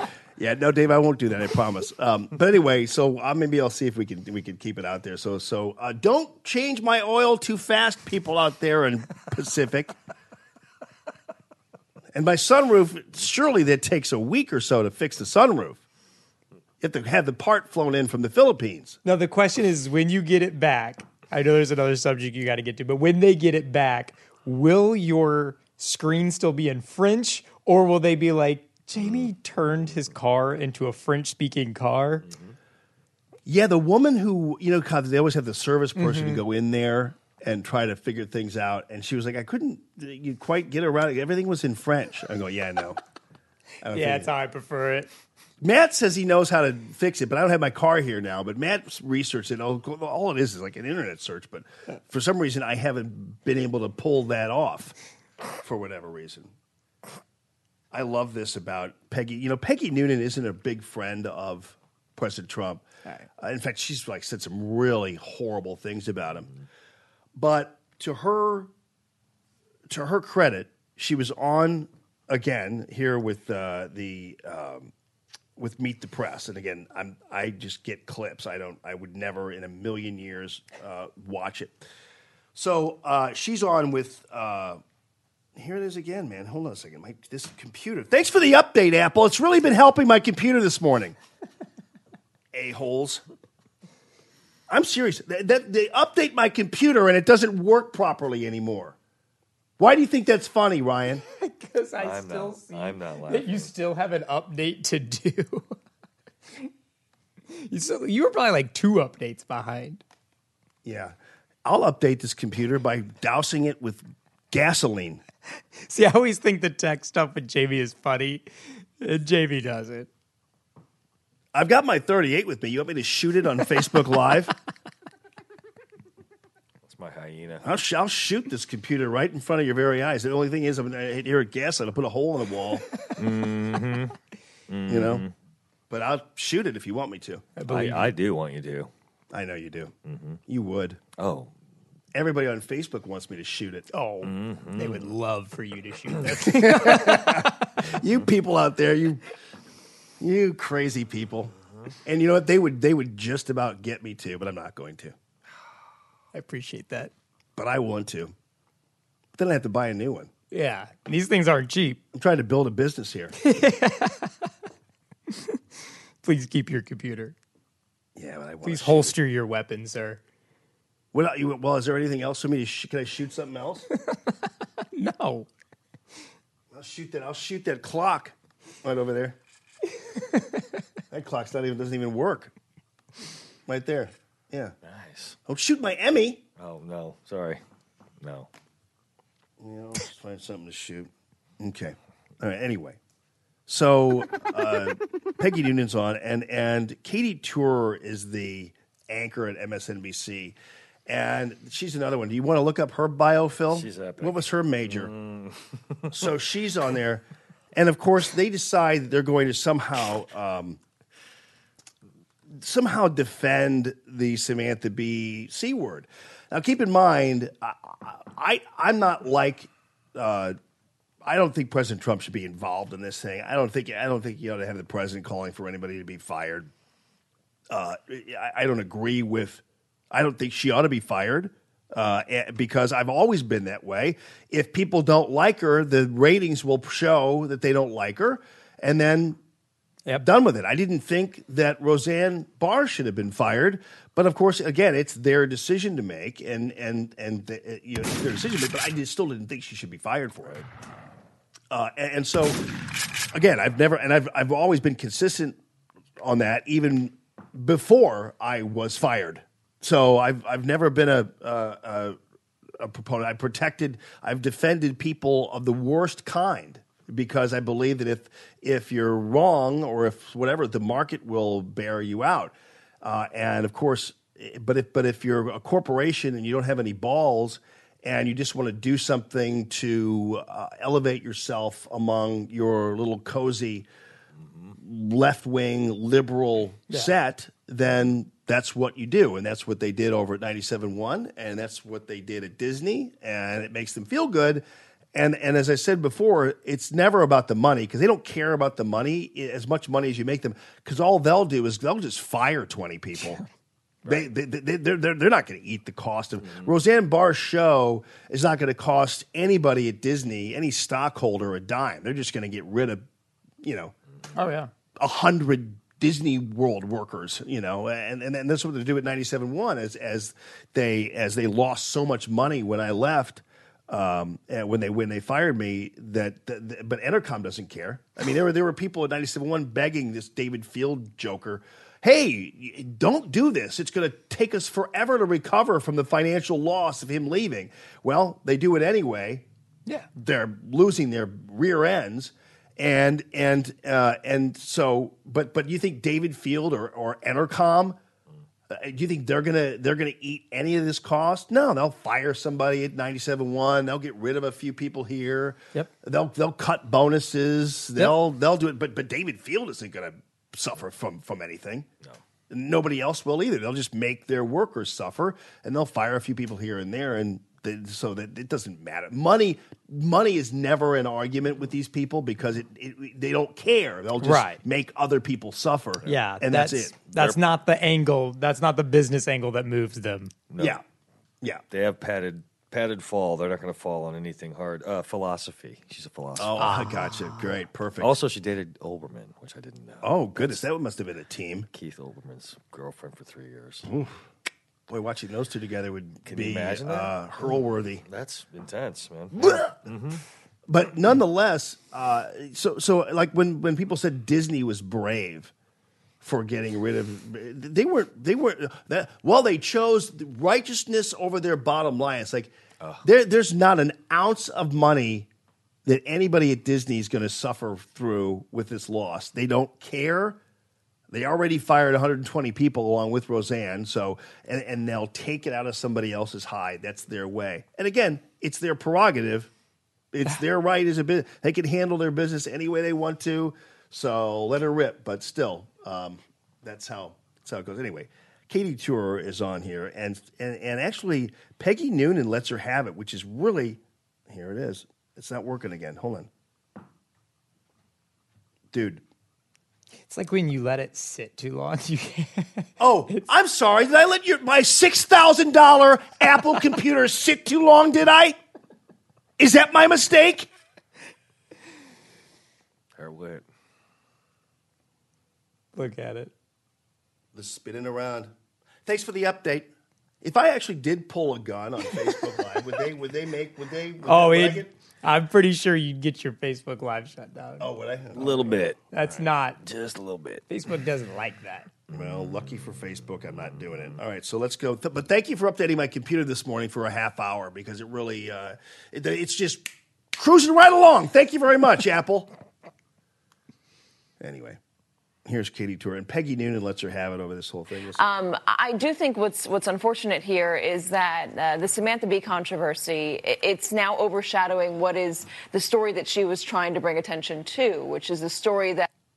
First of all, this is so baloney because she's trying to say, there was a wider story here. It's a bigger issue. And so, unfortunately, the message got lost behind this terrible C word. And Peggy Noonan was like, you got to be kidding me. Families are being ripped apart at the border, that this administration is claiming there's a new law when it's just a policy, and they're taking... Yeah, the families that are ripped apart at the border, by the way, was that articulated in a picture from 2014, Katie? Right. That you all put up over the weekend, and you probably retweeted of two kids sleeping behind a fence in 2014 under Obama's administration. Just want to remind you that. Oh, yeah. Taking families apart, even when families are coming in, according to reporters, asking for asylum. That is a real issue. That is not being covered because we're all talking about... Pause. By the way, when you look at this and see what's going on here, Katie Tour can tell that Peggy Noonan is about to jump right up her rear end. That's right. Because you could tell that by her facial expression that she knows that Peggy Noonan is just about to cut her head off, and so she's kind of like blinking preparing. and whatever. She doesn't want her sentence to end. She wants the sentence to keep going. Yes. Yes. Yes. Come on, baby. Samantha Bee using a word that she should not have used. It wasn't just a word. It was an obscene personal attack. Obscene and personal attack. And that did obscure her point, but that also showed maybe she wasn't serious about it. Yeah, I mean, perfectly put by Peggy Noonan, who is a gifted writer, has been really bad to President Trump. Yes. But if you get somebody who is that anti-Trump, that horrible, coming and saying, you know what, don't just say it's just a word. I mean, and because Katie Tour is trying to make the point like, well, this unfortunate word just obscured her point. Peggy Noonan's like, no, that basically that word was terrible, and she didn't have a point to begin with if she had to use it. Right. Bravo. Noonan. Peggy Noonan. Who would have thought? We had to live through the Obama administration, and every time she would pen something, because she's brilliant. I wouldn't want to go up against her. She's brilliant. Everybody knows that, but she was a sycophant for Obama, and we waited patiently for her to put an article out where she would kind of ride him or get on him about something, and then everybody would celebrate. Oh, Noonan's back. She's got her head on straight. But she did it so infrequently that it wasn't worth it. But she, when she did go after Obama for certain things, she did it well. And Yeah. but most of the time, she wouldn't do that. So I want to see Peggy Noonan and Katie Tour in a women's prison movie. That's like a Lifetime movie. That's a Hallmark. They brought back Prisoner Cell Block H, I think, that old Australian series that was... asking for asylum. That is a real issue. That is not being covered because we're all talking about Samantha Bee using a word that she should not have used. It wasn't just a word. It was an obscene personal... I love Katie. It was an obscene... The minute she starts talking, Katie Tour